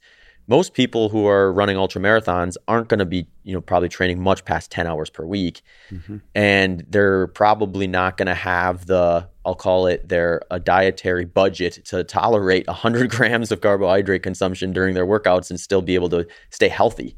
And so I think that's kind of like a bit of a non-starter for the majority of people, unless we want to talk about like a tiny percentage of the 1% of top performers. So maybe you can talk about the training, like fueling yourself during training as well. Is there, and also as part of that, is it possible to train mostly fasted? Because as a side comment, let me just say, I like, again, not anywhere, not even like 1/10 of your level of performance, but I try to push myself, and I just feel much better when I'm fasted. So water and maybe some salt for longer runs, for anything over like 10, 15 miles, but no food. Yeah, I like to train on an empty stomach. I do most of my my biggest training session usually in the morning, and it usually what'll determine whether I eat something or not before that is like how much do I need to eat that day in order to stay on top of it to be able to train again the next day. Gotcha. So I'll usually do something similar to what I would do before a race if I need to kind of stay on top of calories for the day. So I'm not like at noon with like no calorie intake and like 5,000 calories to try to consume before I go to bed that night and get out and do the same thing the next day. But yeah, I think if I were doing what you're doing, like if that were my lifestyle, I think I would do almost all my runs fasted. I don't see why I would be eating a lot before it, because it's like I'm just introducing something that could, especially if you're noticing. Like, here's what I'd say: if I was doing that and I was like, "Wow, this run sucks," and then I introduced something beforehand, and now my run was feeling great and my progress was getting better, that's when I would maybe consider having something before. But if you're running both of those like self experiments, you're noticing, yeah, if I eat something before I go out in this workout, the workout's less enjoyable. I'm not noticing any increased improvements on it. Again, it's a little messy, like we said before. It's hard to really, you can't go back and try it a different way on that specific day. But I think most people, if they're just like, if they go at it with like no bias in the sense that they're like trying to make one work versus the other, you can get at least a good enough look at it. And if absolute peak performance in one activity, one very specific activity, isn't your goal, then it's like, do you really care if one has a 2% performance increase that you won't even probably notice, because there's other variables that will clearly overpower that 2% one way or the other? And there's some benefit in terms of freedom and letting go of like having to think about some of these variables. I see sort of fasting as, even if it's like a hit on the performance, it's worth it to just not think about it.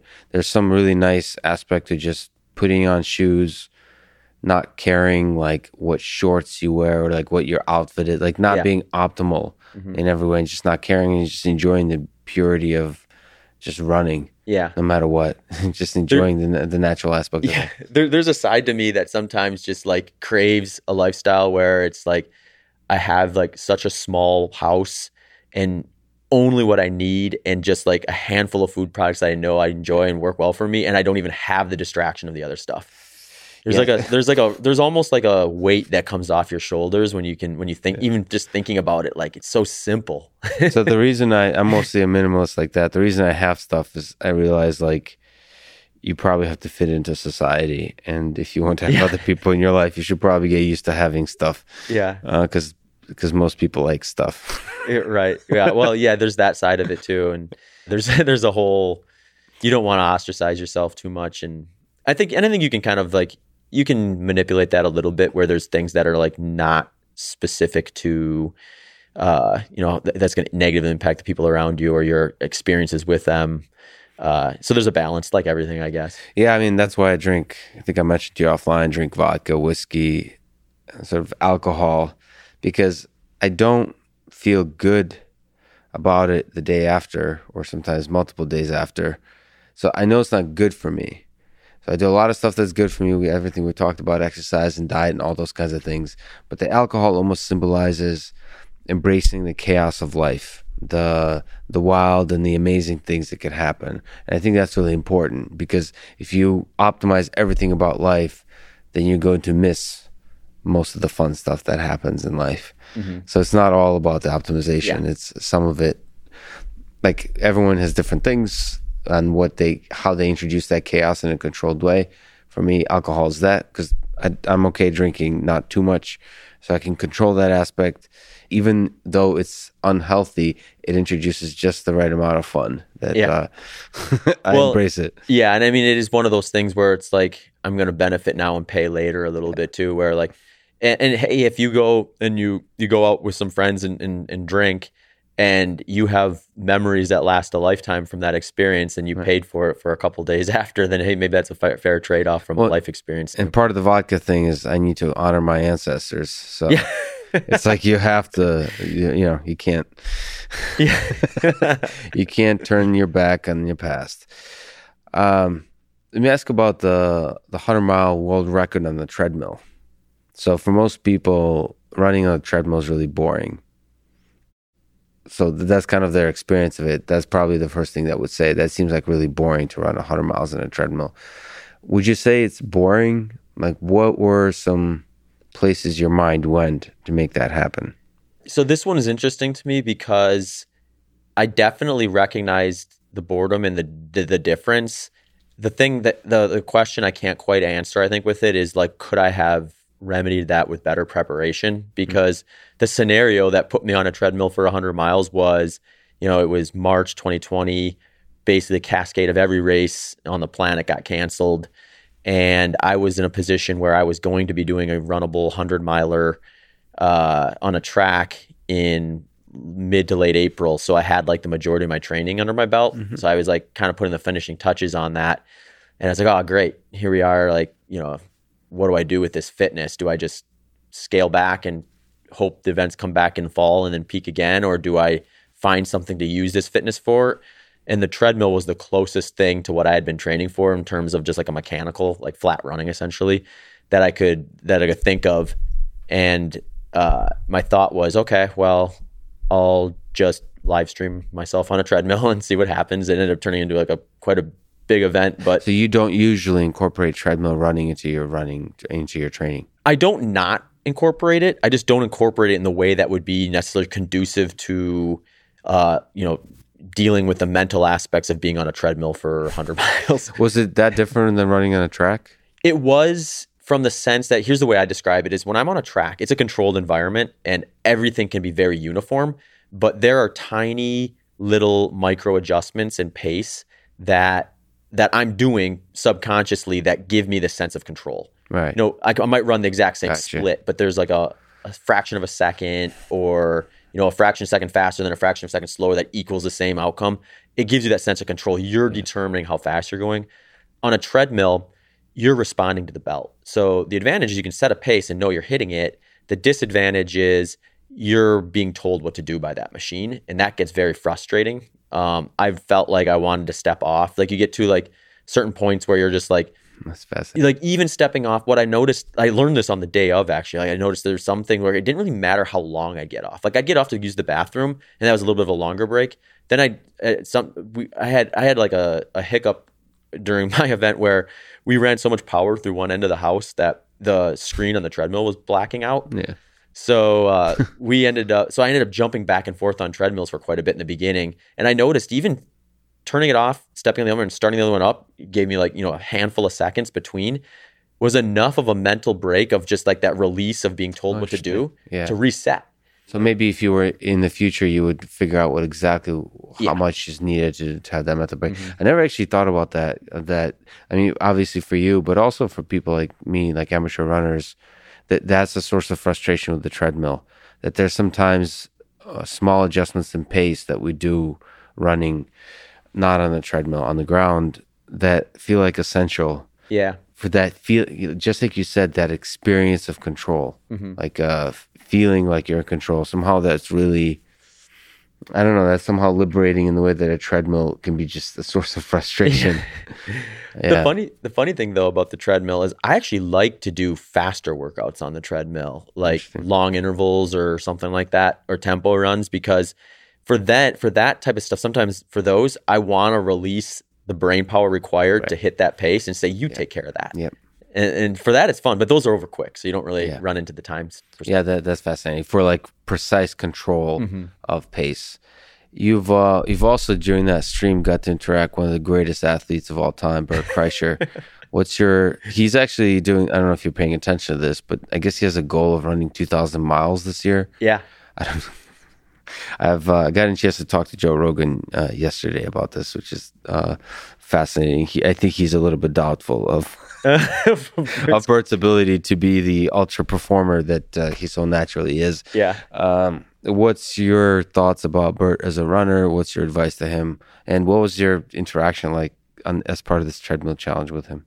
I love Bert because he's such a nice person. I mean, as a guy who's just accelerated in popularity over the last few years, like he is like super kind. So for folks who are curious, like I've met Bert a couple years earlier, and I just randomly asked him like, hey, I'm doing this live stream thing. We're doing it for Fight for the Forgotten. We're trying to raise some funds for them. Would you want to come on the live stream for a bit? And I thought maybe he'd come on for like 5 or 10 minutes. And I thought that would be amazing if he did that. He ended up coming on for like over an hour. He said he went past his slot sat in the next slot and just started talking with some of the other guests. It's just, he's just, Bert is definitely like, I feel like he's as unchanged from like his popularity as one can get away with. Mm-hmm. And it's just like his lifestyle, I think, is very unpredictable in the sense that like, if he wants to run like X time for a specific race, that's going to pull away from his lifestyle so much to focus on that. Mm-hmm. Luckily for him, he's actually a great athlete. Like it's under that layer of fat. Yeah.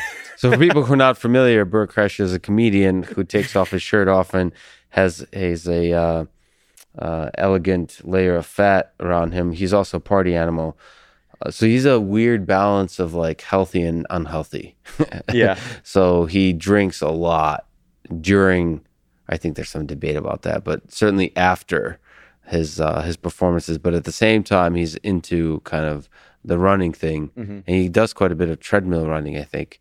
So, and like I said, has this challenge of running 2,000 miles this year. So it's fascinating to have somebody who so fully embraces life and the full joys of life as represented by the huge amounts of drinking and partying and just being a wild man, but also at the same time, like being at least curious about this, challenging yourself in the physical realm. It's kind of fascinating. It reminds me of one of my favorite comedians, like Eddie Izzard, mm-hmm. who's been doing those challenges basically off the couch, just running a marathon a day kind of thing.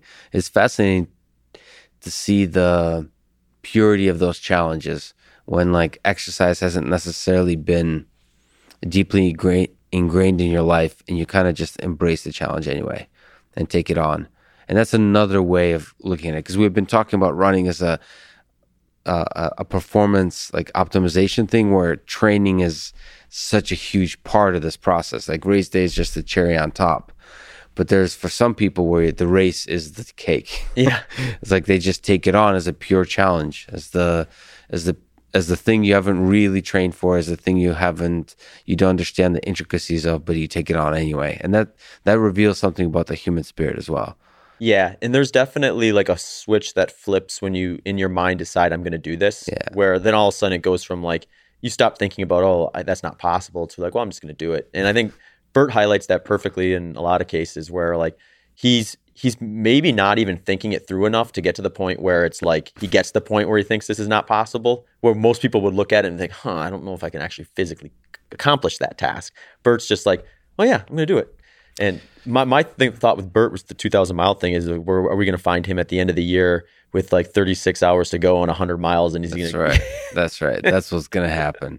And it's going to be hilarious. So speaking of things that are insane and like taking on challenges that don't seem like you didn't think through, you're thinking about running across the country in a challenge you call the Transcontinental Run. Can you describe this challenge and what the heck you're thinking? Yeah. So this is, one thing that is exciting about ultramarathons. I think in a lot of places, especially early in someone's ultramarathon adventure, if they decide to do that as a, part of their life, is you have like these early years where you're doing things for the first time, and it's like so cool and scary at the same time to think, today I'm going to run 100 miles, and the furthest I've ever run before is 50 or something like that. And you just know you're going to do something that you've never done before. You're going to experience things you would have never been able to predict. And it's like this really interesting, unique, like human experience, I think. So for me, I've spent most of my career at this point, like I got through that phase in a lot of the events I'm really interested in. And then it was like, now let's repeat it and see if we can do it better. Mm-hmm. And you get into that mindset for a while, which is also a fun mindset. But there is that kind of like desire to kind of have that human experience again of like, not knowing what could happen, or is this doable type of a thing, but still doing it and figuring it out along the way. So I would describe the Transcontinental Project as something like that. It's not anything unique to me or anything new. There's been a lot of people who've done it before. But essentially it's a route. There's different routes. There's one kind of main one that's done for like that is used as the record route, more or less, that you go from San Francisco to New York. And essentially you live out of an RV while you're running. So you run as much as you can during the day, then you go to bed at night, and then you get up and do it again. And you're handling all the logistics and the process of trying to make sure you can get up the next day and do again what you did the day before, which is going to be the biggest difference. So for me, I've done all single day ultra marathons where you're going to wring yourself dry at knowing the next day or week or however long you need, you're going to be able to just kind of like shut everything down and let everything catch back up. Whereas with this, like, you know, you're doing it again and again and again. Yeah. And, you know, the record is by a guy named Pete Kostelnick, who averaged just over 72 miles a day, finished in 42 days, 6 hours and 30 minutes. And I mean, just like 72 miles, 73 miles, and then like next day again. Just knowing every day when you finish, you spend a whole day running and then, okay, I'm going to go to bed. I'm going to wake up in the morning. I'm going to have to do this again. And then, you know, have that happen for 6 weeks. And that's if it goes very well. So luck, I assume, is a big part of this. Yeah, for sure. I mean, there's just so many variables that are uncontrollable on this type of an experience, just because, I mean, you go over the Sierras, maybe you hit a storm. You know, you try to time it. Most people do it start in September, so you can get over the mountain passes without a big storm coming through. But then also get to the East Coast before it's like the middle of winter. So like early September start is kind of ideal. But you can, you know, I mean, Pete was very fortunate from a weather standpoint. I think he made one big mistake. We got a little too aggressive in the beginning, had to take a full day off. So he actually averaged, from a moving day standpoint, closer to 75 miles per day. Wow. But yeah, I mean, there's going to be things that I can't prepare for or won't know it's going to happen. And, you know, a lot of the logistical stuff will get leaned on with the crew. Mm-hmm. So that's the hardest part right now, is just like getting all of that put together, where it's like, okay, I need to have the RV ready. I need to have all the stuff. We need to have the places figured out where we're going to stop, and the people that can, you know, dedicate that much time to an activity like that. You know, there's a lot of moving parts even before you start the adventure itself. When are you? So you're taking the San Francisco to New York, right? Yeah. Mm-hmm. And when are you doing the run? September 1st is when, you know, barring anything like catastrophic between now and then. This is really exciting, but I mean, it's incredible. So you'll probably have a bunch of people just randomly running with you. Are people going to be tracking where you're located? Yeah, so I'll be documenting everything because, I mean, my hope is that I'm doing it primarily to raise awareness for Fight for the Forgotten, Justin Wren's charity. But with that said, I think I am capable of, if I have a good experience, you know, chasing the record or going after the record, or at least getting close to it. So, oh shit! So you're gonna try to beat this record? Yeah, I'm gonna go out with I'm gonna structure the process in a way that leaves that door open, is the way I would describe it. I'm gonna try not to do anything that would potentially put it in a situation where that becomes the primary goal, just because I want to make sure that the reason I decided to do in the first place was for Fight for the Forgotten. So I want to make sure that I don't end up 2/3 the way across the country with a broken leg and I'm like, hey guys, I guess the donation button's turned off. So focus on, like, don't sacrifice that, right? That goal. But also there's a community aspect to it, mm-hmm.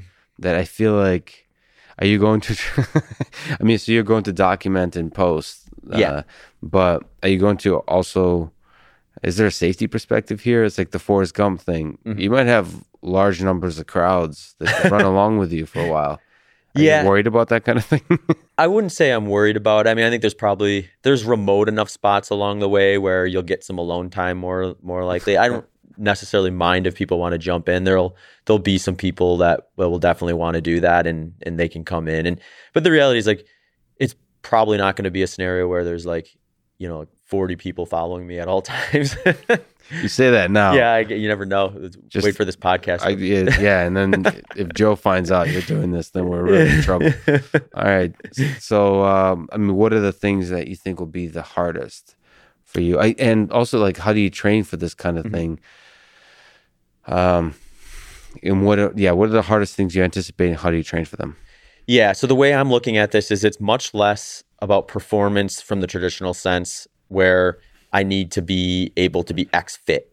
I think I need to be injury proof. That's what's going to be a detriment. If you think about it, like, if I manage to average 9-minute mile pace for a day, that would be 80 miles in a 12-hour time frame. So I'll easily have 12 hours of moving time per day.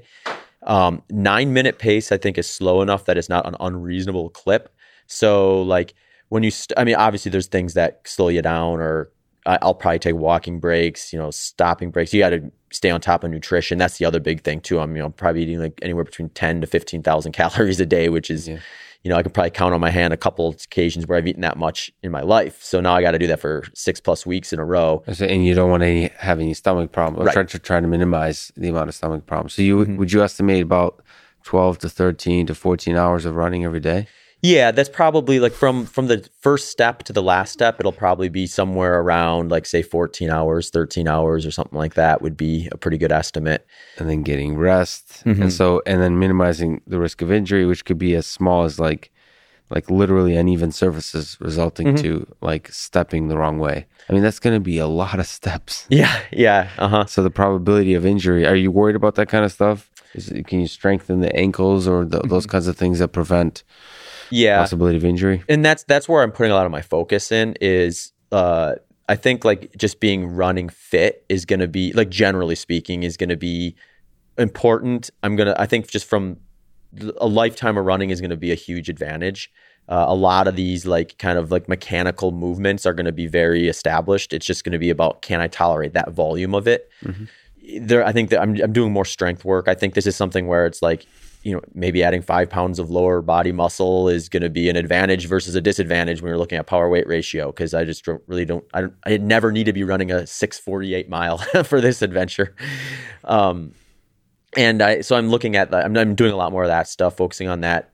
The training is changing a fair bit where it's more polarizing versus kind of being, I mean, I've always had some polarization in my training, but this is even to an extreme where like I'm going to do some simulations where, I go out and do 2 or 3 days where I target the exact thing I will be doing on the Transcon. You were on Instagram posting about these simulated runs. So you legitimately like trying to perfectly copy what would happen 1, 2, or 3 day segment on that run. Yeah. Just to kind of start to weed out where are the potential problems. So let's say I do a 2 or 3 day simulation where I'm averaging 70 miles a day, and I find out at the end of 3 days, there's a really weak spot here.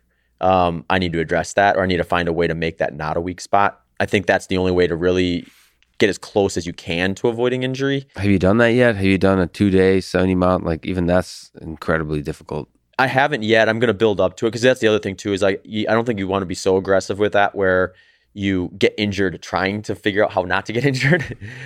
So what I'm going to start, what I just started last week is it looks really weird on my training schedule because like last week I ran almost 150 miles, but I took 2 days off. So it's like usually for me to get to 150 miles, that's a 7-day training week. So that's the way I'm doing it. Like I did a day where I did 2 like just over 20 milers separated by just a couple hours, and within that couple hours I did like a 3-mile walk. The following morning I woke up and ran, I think it was like just over 36 miles first thing in the morning, just to get an idea of just like kind of like what is it like to be, I mean, this was in Phoenix too, so it was 100 degrees for the majority of that. So to suffer, then rest, suffer again, how that feels. There's enough precedent with this sort of an activity where like everyone I've talked to so far has told me like there is going to be like this kind of like gradual decline in the early stages where you're just like, okay, it's getting worse, it's getting worse, it's getting worse. And you hit a point where you're just like, it hits kind of rock bottom, and then like it starts to kind of gradually improve. So you kind of have to let yourself it's weird. I think I can maybe I'm trying to find a way to eliminate some of that by doing the simulations. Whereas from what I've seen, I haven't seen a lot of people do the simulation route yet. I've seen people just do like a lot of training and then say like, okay, I'll spend the first 7 to 10 days adapting to this, and then I'll get comfortable within this environment and be fine. Whereas I'm going to try to get to a point where like, some of that is already kind of cleared up before I start, but not so much that I'm like adding like an extra essential week to the trip worth of running. What do you think will be the hardest simulated run leading up to it? Like, will you do 3 days? Yeah, I think I'll probably try to do 3 days, somewhere between 70 and 80 miles each will be kind of like the goal. Will that be in August, do you think? How close to? Yeah, I would like it to be in August. Like early August would be ideal. I think like maybe the first week in August, because that gives me kind of 3 weeks to let things kind of settle down from that. But this is crazy. This is incredible. It's actually interesting because like if let's say I did the simulation now, the problem with that is like the adaptations from just like the breakdown and the strengthening would likely be gone unless I did it again. So I want to inch up to it so that like, and get close enough to the starting date so that I'm still kind of like, holding on to that adaptation when I start it. So then those first few days maybe aren't quite as miserable. And you said if everything goes amazing and you're challenging the record, it'll be like a 42-day run. Yeah, so that's what the record is, almost exactly 6 weeks. And that's at 72.5 miles per day. So will you be posting online and like, yeah, Instagram's going to be a big one. I think I might do a few like YouTube stuff along the way too. Yeah, I'm still ironing out exactly how much. I think at minimum I'll do some Instagram stuff. I think I'll go live on Instagram a few times during the day when I take like walking breaks. Partly just to kind of, I think keeping people in, I mean, it stays true to the goal of raising awareness, but it also, I find when you bring people in, there is an added pressure to that, but there's also this sense that I've learned from the treadmill experience, since we had like a pretty big production for that, in the sense that, I mean, as much as you can turn on a camera in your own house, but like I remember thinking we had like 30 people lined up to come in and guest speak during that. And there was points of that where I was like, you get that voice we talked about at the beginning where it's like, maybe you could quit. Like, do you really need to run 100 miles on a treadmill? Is this really going to be valuable for you? Yeah. And then you think about, oh, you know what? There's, Courtney DeWalter, one of the best female ultra runners to ever exist, is taking 30 minutes to an hour out of her day to come on in 2 hours to, help me, amplify this event. And do I really want to be sending emails out to these people saying, hey guys, I know you were gracious enough to block out time of your day.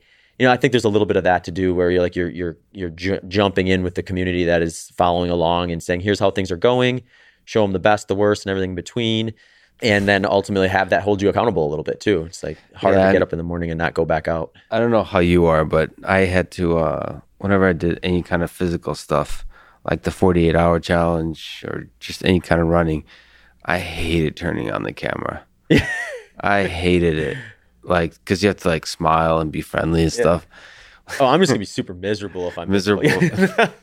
Well, that's it. So like, exactly. In some sense, that's what people, are we going to get a happy Zach or an angry Zach? Exactly. It's like you're making bets. And I'm sure there'll be some days, maybe not many, maybe very few, where you're truly happy with yourself. Like for some weird ecstatic reason, maybe if you get over the hump, whatever that you mentioned, that this dip. I mean, it's fascinating how much suffering this actually entails. I wonder. Well, and one thing I'm going to definitely try to leverage to my advantage, and one of the reasons why I think Fight for the Forgotten was the charity that really triggered me to decide to do this. The transcontinental route was something I learned about early in my ultra running career. And I thought to myself, I want to do that someday, but it was one of those kind of far off distance things that had never really like actualized in your mind until you put a date down or, mention it on the Joe Rogan Experience or something like that. When then it's like people want to know, when is this happening? And, what I try to think about is, the reason Justin identified the Pygmy tribe was because they were super forgotten, where, we think about just like some of these third world countries where it's a scenario of like, some people, it's easy for us here in the US to think to ourselves, well, why don't they just industrialize? Why don't they just like, start to innovate a bit? Why are they so primitive? What's wrong with them? And in reality, like when you scale things down to the degree where you need the entire day because of the situation you're in just to take care of your basic needs of water and food, you never get the opportunity to even build a real like establishment or, build on that. Like you need the free time, or you need a portion of your population to have the free time available to innovate. And the Pygmy tribe just hadn't had that historically. In fact, they weren't even considered humans by like the local government for quite some time. And, the people that really pay the price in some of these situations are the women, because they're the ones that get saddled with like the water gathering and things like that. So the reason that Justin picked wells to build was because he thought to himself, if we can get them wells, then now these women don't have to spend all day walking and carrying water. Now they can just get that water, and now we have half their population freed up for other things. Now maybe they can start farms. They can build some housing and stuff like that. And it exponentially improves once you take care of some of those big key early things. So when I'm thinking about like, do I really need to go out here and travel another 12 hours a day? My mind's going to hopefully go to, well, if one of those women woke up in the Pygmy tribe one morning and decided, you know what, do I really need to go get water today? Right. It's like, well, yeah, you do. you really do have to. Yeah, you're running for them. Yeah, and that will give you fuel, hopefully. But yeah. I mean, the reality is always there where I don't have to do it. Like they do have to do it. So, but I think just keeping that perspective, it puts us back to the beginning where this is one of those situations where I think it's like a no quit situation. You have to put yourself in a no quit situation here because it's it's just bigger than you.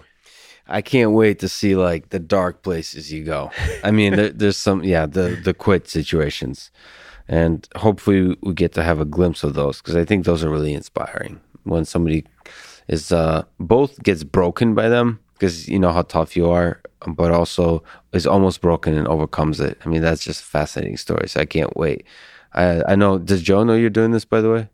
Yeah, I sent him a note a while back because he was the first spot I mentioned it on. So I think he knows. I'm not sure if he's followed along about the exact starting date or not. He will now. This is great. You'll probably think you're a crazy MFer for doing this, but I think you'll love it. And I think I love it. And I think the world will love it. Ridiculous question. Who's the greatest endurance runner or endurance athlete of all time? Oh, that's a good question. I think I'd probably go maybe two directions here.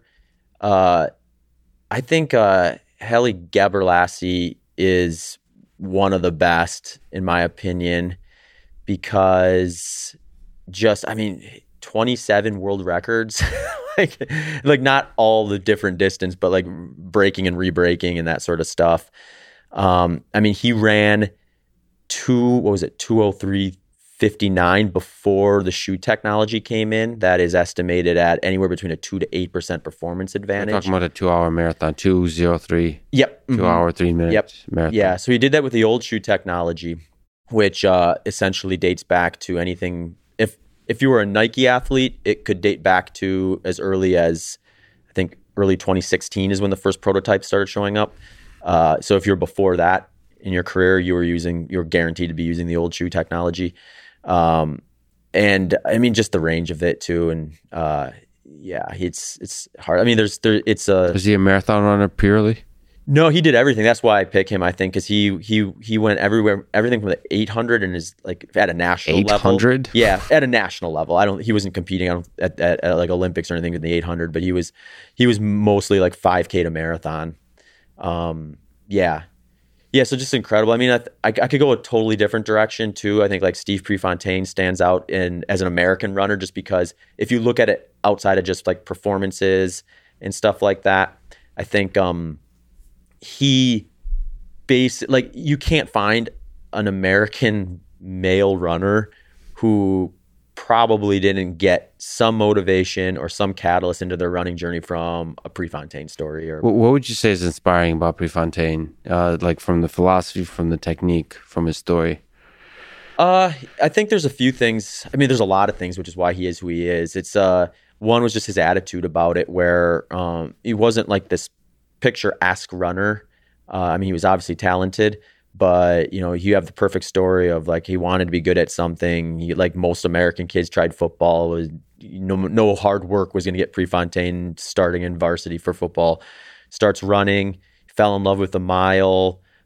His college coach told him, no, you're not going to be a miler. You're going to be a 5K guy. And he popularized the 5K in the United States, or 3 mile in some cases.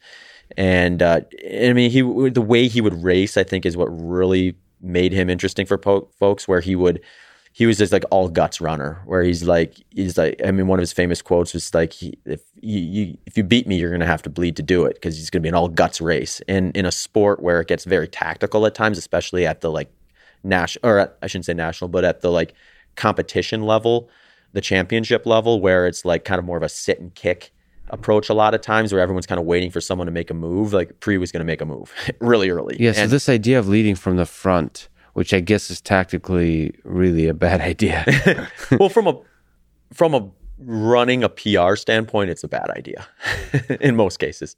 But so a race, I guess, is not just about the PR. Mm-hmm. So a race, it's about winning in a lot of cases, and that's what he thought was going to put him in the best advantage to win, I think. It's just to run from the front. I mean, what do you? Because you mentioned this, the 100 mile you ran, you were in second place, and then in the 90s, you were able to get to first place. How hard is it to run when you're in first place? I think this is really different. Some people thrive under it, where it's like for them, like I talked about Jim Walmsley before, I think he loves being in the front. If he's in the front, he loves it. That's where he's excited. That's where he knows he's doing what he's doing, where he's pushing his limits and things like that. Pre was probably the same way. And then I think there's other folks who are much more comfortable kind of saying, let's let things settle down here a little bit. And then I'll make my move when it's time to make my move. Or they think of it as, and this is a very important, I think, lesson for the average ultra runner, is just like knowing what you're capable of is going to be an important piece to the puzzle, because you can like, you can try to say, I want to run faster than I'm capable of in an early part of a 100 miler, but then you're going to pay for it at the end. So really, unless you're trying to go for the win, and that's a tactic that you think is going to produce a win versus trying to run your fastest time, you got to run within yourself, within your parameters.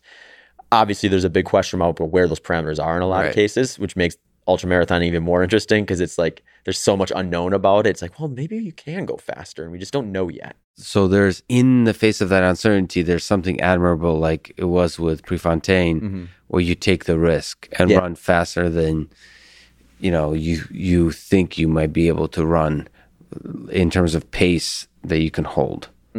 So push the pace that's possible. Yeah, explore the unknown. It's like a pioneer spirit, right? Yeah. The next frontier kind of a thing. But I mean, Prefontaine, also there's other angles with him too, where he was like in the amateur era, where to be an Olympian, you couldn't be pro. So he's turning down, I mean, the guy was on food stamps and living in a trailer because he wanted to run at the Olympics. And there was a lot of like politics involved with not being able to take sponsorship money and things like that, which has changed since then. But so he was huge in the movement for that, to kind of like, have a situation where now as an athlete, you can in most cases, finish college, sign a big contract with, a sponsor, and then also still compete in the Olympic Games and go to the events that are actually ones that are going to likely catapult your career in most of the Olympic distance endurance events. So he just revolutionized the sport. And then to add even more flavor to the whole thing, I mean, he died a very premature death. He got in a car accident and died before he would have likely probably medaled at the Olympics. So and there is a tragedy, the fact that he didn't. Yeah, well, he was fourth place at the Olympics his first go of it, and it was kind of one of those things where it's like fourth place at the Olympics is the first man looking out, or the first woman looking out, and for a guy that had as much hype as him, I think like a medal was something he really wanted to take home with him there, and especially how that race went. I mean, yeah, I don't know, it's tragic, the whole thing, but that's one of the things that makes Olympics amazing, is the tragedy of it. Like one race decides the story of a lifetime, which is like, yeah. That's why it's amazing, even if a lot of people get hurt because of it. Tragedy makes the triumph special, right? Yeah, and well, it makes life like a movie almost, where exactly. If everything's all sunshine and rainbows, then it's not as entertaining to watch. There's no adversity to overcome. You mentioned shoe technology. How much has shoe technology advanced through the past few decades? How much has it changed running generally, but also running, like ultramarathon running? I would say in ultra running, it's had much of a less of an impact, because ultra running is still heavily skewed towards the trails. So the technology, at least from what we know, isn't necessarily translating over to these like massive varied terrains, certainly not the technical terrain and things like that. Now on road races, flat stuff, like the track stuff, the roads, a runnable trail, where it's just like basically crushed limestone more or less, you definitely get an advantage from it. It's and essentially what happened is this probably dated back actually before 2015.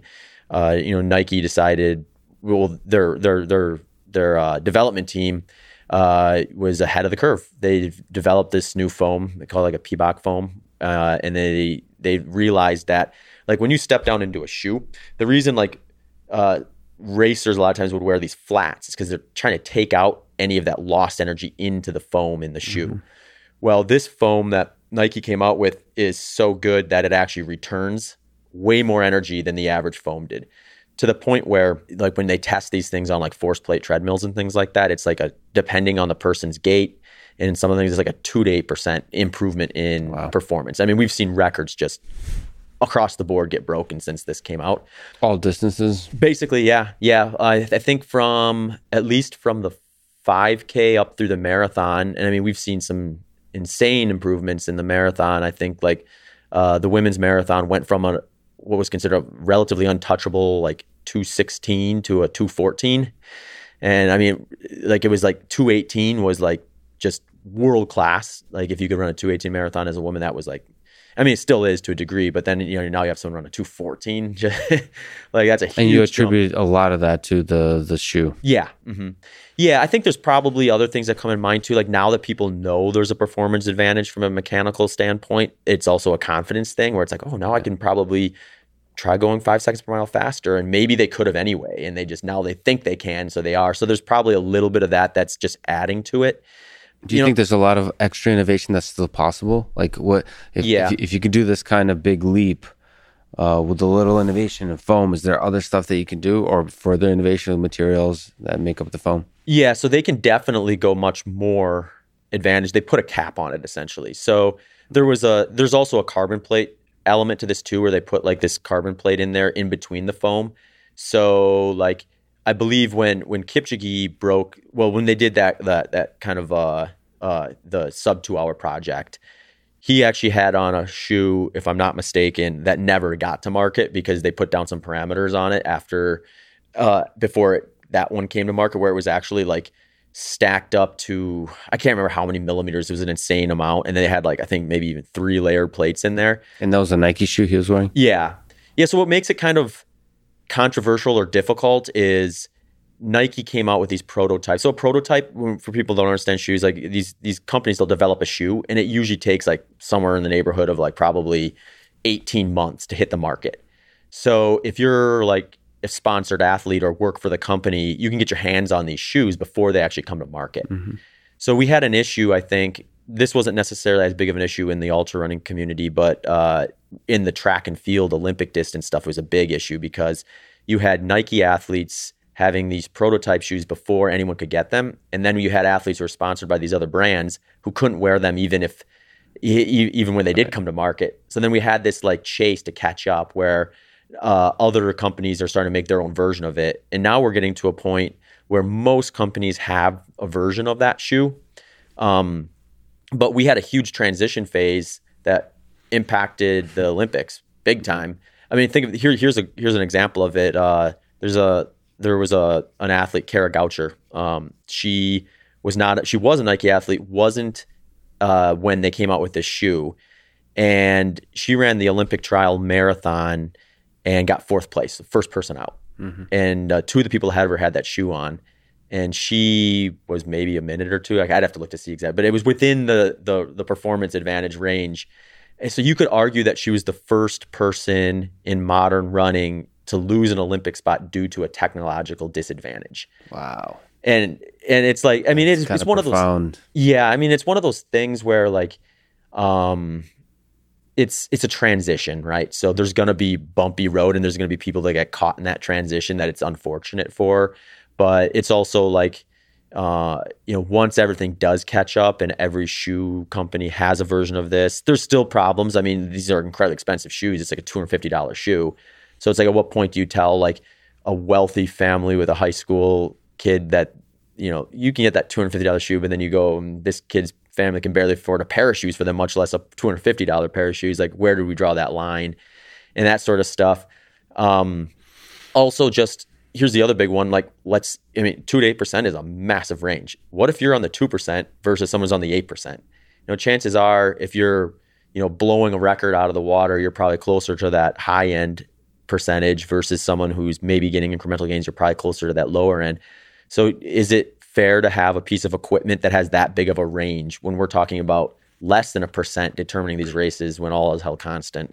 Those are fascinating, like philosophical questions that I think it's nice to solve that for the shoe or to raise those questions for a shoe because the more complicated place where they will be raised is probably like genetics, genetic engineering, all those kinds of things. Yeah, it'll get a lot more complicated. So it's nice when you have like a particular piece of technology that's just like right there. It's a shoe. We can understand it. We can study it. Right. And we may be coming on the precipice of like human powered sport performance is no longer being something that we like look at as this like pinnacle of like I don't know, maybe entertainment's the wrong word, but like, is that a pursuit?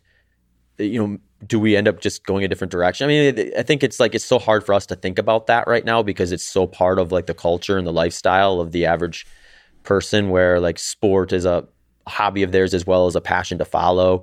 And it's like, how complicated does it need to get before people lose that interest? And there could be a future where most of the Olympics is esports. Somebody told me that esports is in the Olympics. I've been meaning to look this up. Oh, huh. Which is, like what so video games are in the Olympics now. Yeah, yeah. It could be as like a trial that they're doing. Mm-hmm. Yeah. But if this is true, I'm trying in real time look it up. But if this esports joining Olympics in 2024, wow. So that could be just a fun side thing, but it could be a first step into a complete transformation of what sports mean. Yeah. Because you can control video games better than you control for genetics and humans. Well, and in reality, we've been dealing with this problem in other areas, just with the performance enhancing side of things, with drugs and all that stuff too. And I mean, that conversation's flared back up with track and field too, where we are seeing a lot of records get broken. A lot of it probably is the shoe technology, but in 2020 with the COVID stuff, you have all these out of competition testing protocols that a lot of these top tier Olympic athletes are getting to try to eliminate, like if you just do inter competition testing, like there's potential for people to do things that are going to give them a performance advantage, but not going to show up on that test on the day of or after their race, where now you have these like limitations of being able to test. So do we have a group of athletes now who decided, oh, I'm not going to get tested in 2020 due to the COVID restrictions. This is the time to dope up and then, hit some stride and some records and then taper back off when they get this thing fired back up again. And so there may be some of that as well. And I mean, that's always been an ongoing problem. And yeah, but the boost you get from performance enhancing drugs could be tiny relative to the stuff we have in the future. Right. Yeah. So you might be the last generation of like natural, unmodified humans that were running. And who knows? Maybe that's already over. Who knows who's modified that? That's true. We might be living through that transition to the new Nike shoe, but broadly defined. Yeah. So you'll be in some sense in the history books as humans used to run without any modifications. They used to destroy their body and let it recover and then do it again. And they used to be impressed with an 11-hour 100-mile time when we could do it in under an hour now. Yeah. So, but nevertheless, it is incredible. The 4-minute mile was incredibly impressive. I really love the 11-hour mark for the 100-miler, and the 2-hour marathon by most people for the longest time was thought to be impossible. There's still people that think it's impossible under certain constraints. So Eliud Kipchoge of Kenya, as you mentioned, ran a 1 hour 59-minute 40-second marathon, but he had, like you said, the prototype shoes, and he had the pace setters. Yeah. I don't know how essential that is, but it seems quite essential. Do you think it's possible? First of all, what do you think about that accomplishment? And he is one of the greatest, if not the greatest, marathon runners of all time. What do you think about that accomplishment? And do you think it's possible to run a 2-hour marathon without any assistance? Yeah, I mean, I think there's no question about it. Regardless of technology, he's world class, if not the best. I think he could go under 2 hours. Someone equivalent to him could go under 2 hours with the shoe technology. What it'll take is a fast course, a course that has like very few tangents, because turning on a course they estimate adds about 1% to the distance. So when we're talking about a marathon, you're getting up to like a quarter mile extra running. That alone could potentially put you down near 2 flat based on what we're seeing. Because I mean, Kipchoge's got was it 2:01:40, I believe, is his actual world record, where it's actually like, certified. So, I mean, he's right on the door, knocking on the door there. But yeah, the prototype he had, since then, they put in a regulation where you can't stack a shoe for the roads more than 40 millimeters. So you can only have so much of that energy returning foam. And you can only have, I think, one carbon plate in there now. So that puts a little bit of a ceiling on that technological thing.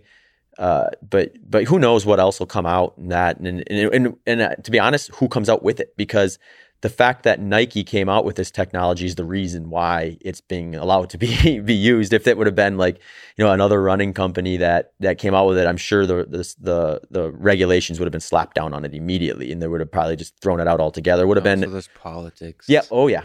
Well, and I mean, you can go super like, negative with that and say like, hey, like this is terrible, or this is like super nefarious. When in reality, it's like, you have a company that has, billions of dollars and is interested enough in the sport that otherwise doesn't generate a ton of revenue to, pick up a big tab and support like, track and field and things like that. But, with that, you want to be the guy who says, yeah, thanks for the millions and millions of dollars, but we're going to, all those years and money you spent on that foam, you wasted it. We're not going to let you use it.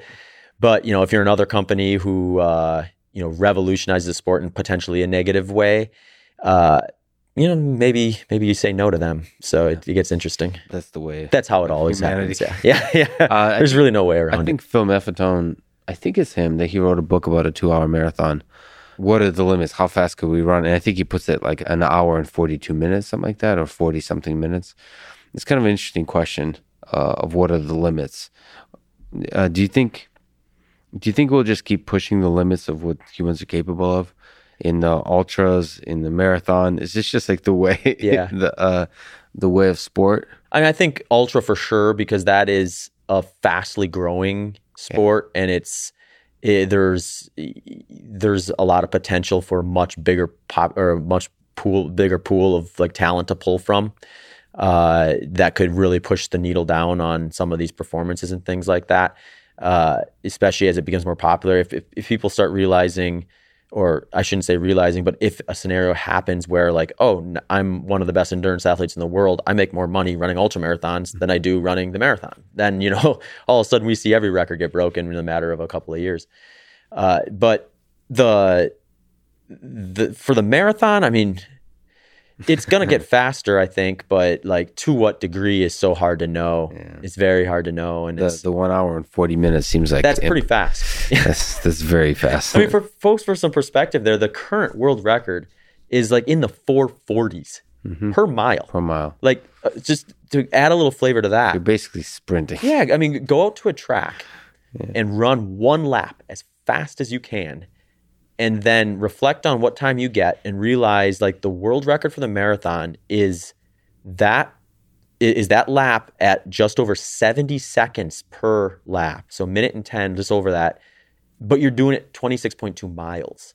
Yeah. So over 100 times.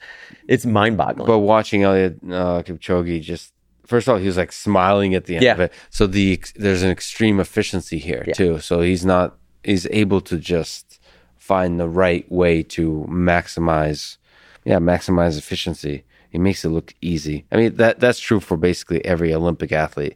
When you watch gymnasts, they kind of make it look easy. Mm-hmm. Yeah. But there's like tens, if not hundreds of thousands of hours behind that training. Yeah. Just to be comfortable enough to even attempt some of the moves they do in gymnastics is mind-boggling. Well, that one is super awesome because how tragic it is. Like one little slip up. Yeah. 4 years of work. And it's all gone. Not just 4 years of work. For many of them, it's like a lifetime of work. And they're teenagers. And like they dedicated everything to it. That's what makes the pursuits of humans so fascinating. We kind of talked about this a little bit already, but is there something that stands out to you as one of the hardest things you've had to overcome in all the either training or the competing that you've done? Has there been moments that kind of stand out where you're proud of yourself that you were truly tested and you overcame it? I think I'd be more inclined, just because it stands out to me much bigger than any one like hard decision or outcome I had from a particular race, is just like the trajectory of like, doing what I'm doing now is so much different from what I would have ever expected. I was a talented enough runner where I could make the state meet by my senior year at a small Division III school, and compete at a Division III college and be pretty modest talent comparative to my peers at the top level of Division III. To think that like I'd be doing anything that was revolved around running as an occupation is I still second guess that that's actually occurring. Makes me wonder about the whole simulation theory thing. It's like, who's got my joystick and exactly. what are they doing with it? But they in got reality, cheat codes. Yeah, exactly.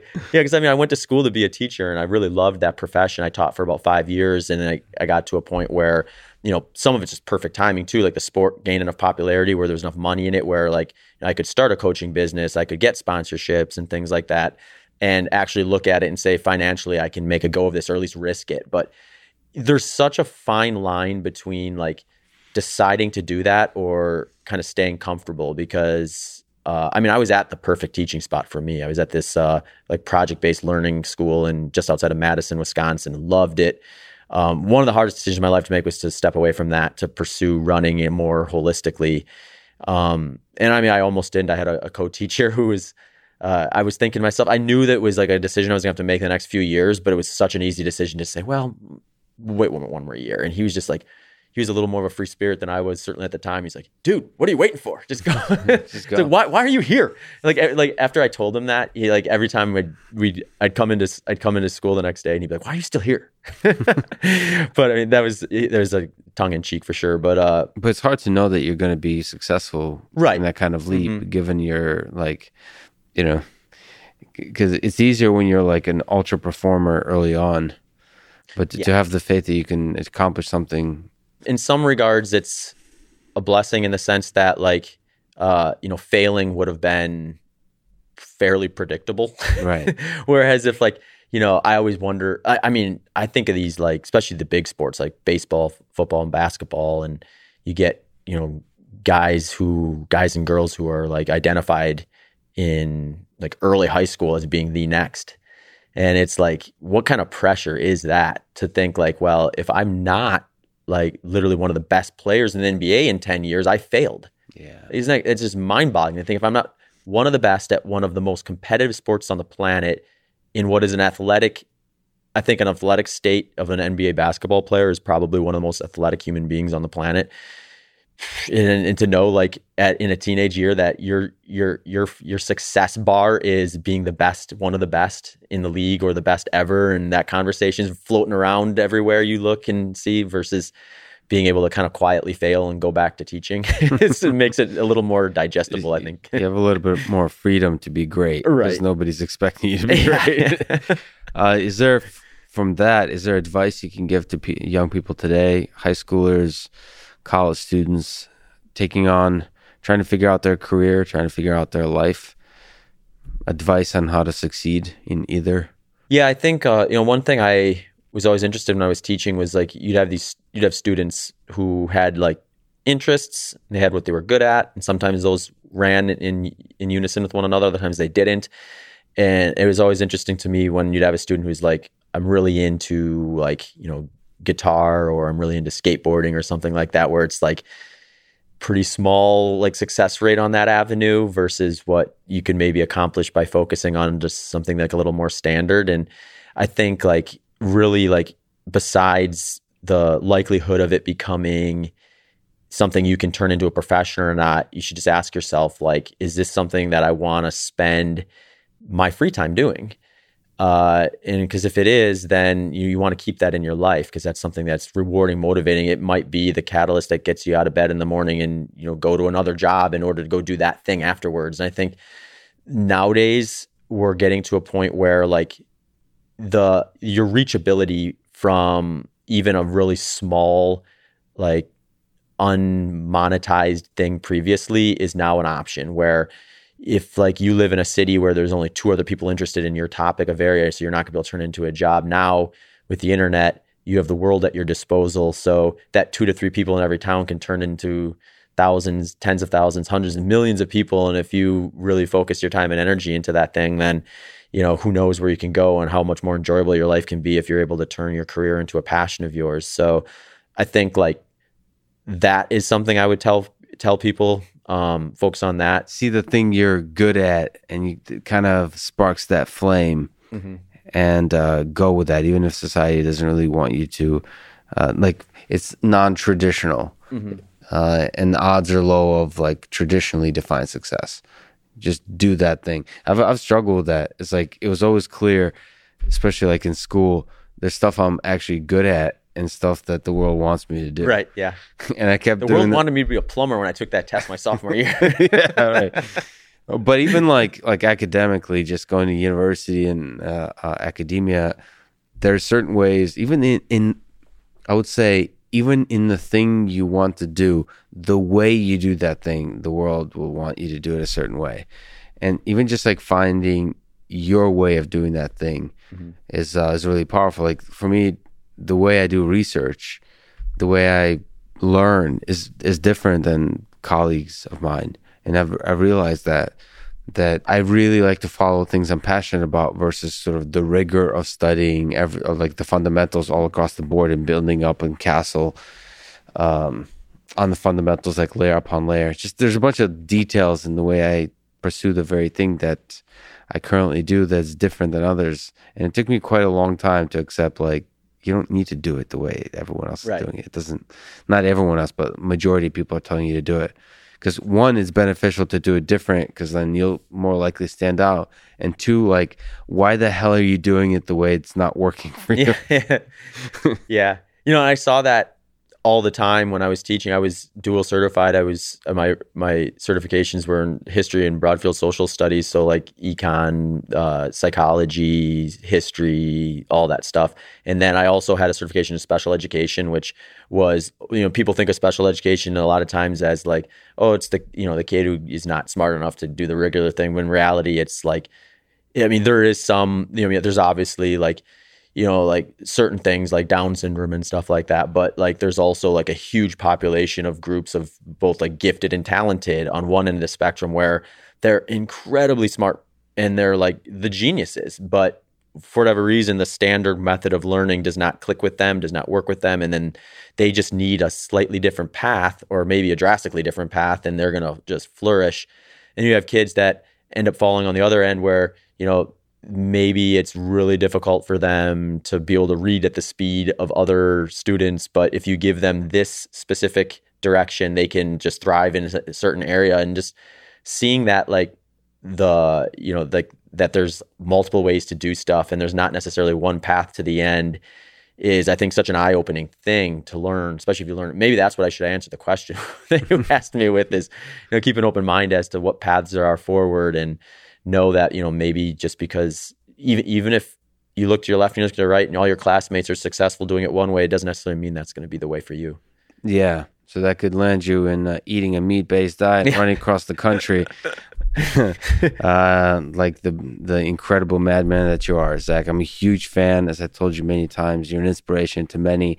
I'll be there checking in every day if you somehow make it out the starting line on September 1st. I know Joe Rogan and millions of others will be as well. So I'm excited to see all the suffering that you're going to go through. I wish you the best of luck. And thank you so much for talking today. I really, really appreciate it. Well, thanks a bunch, Lex. It's been an honor to come on your podcast. I've been a fan of it for quite some time. And I thought about wearing a white suit, but Michael Malice already took care of that one. So it was off the...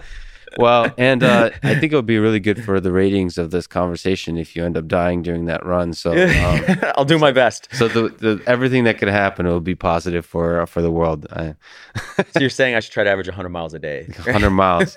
Well, I think you're going to push yourself to. Again, it's not the main priority, but it's trying to beat that record. That's probably going to take everything you have, and that's truly inspiring. I wish you the best of luck, man. Thanks a bunch.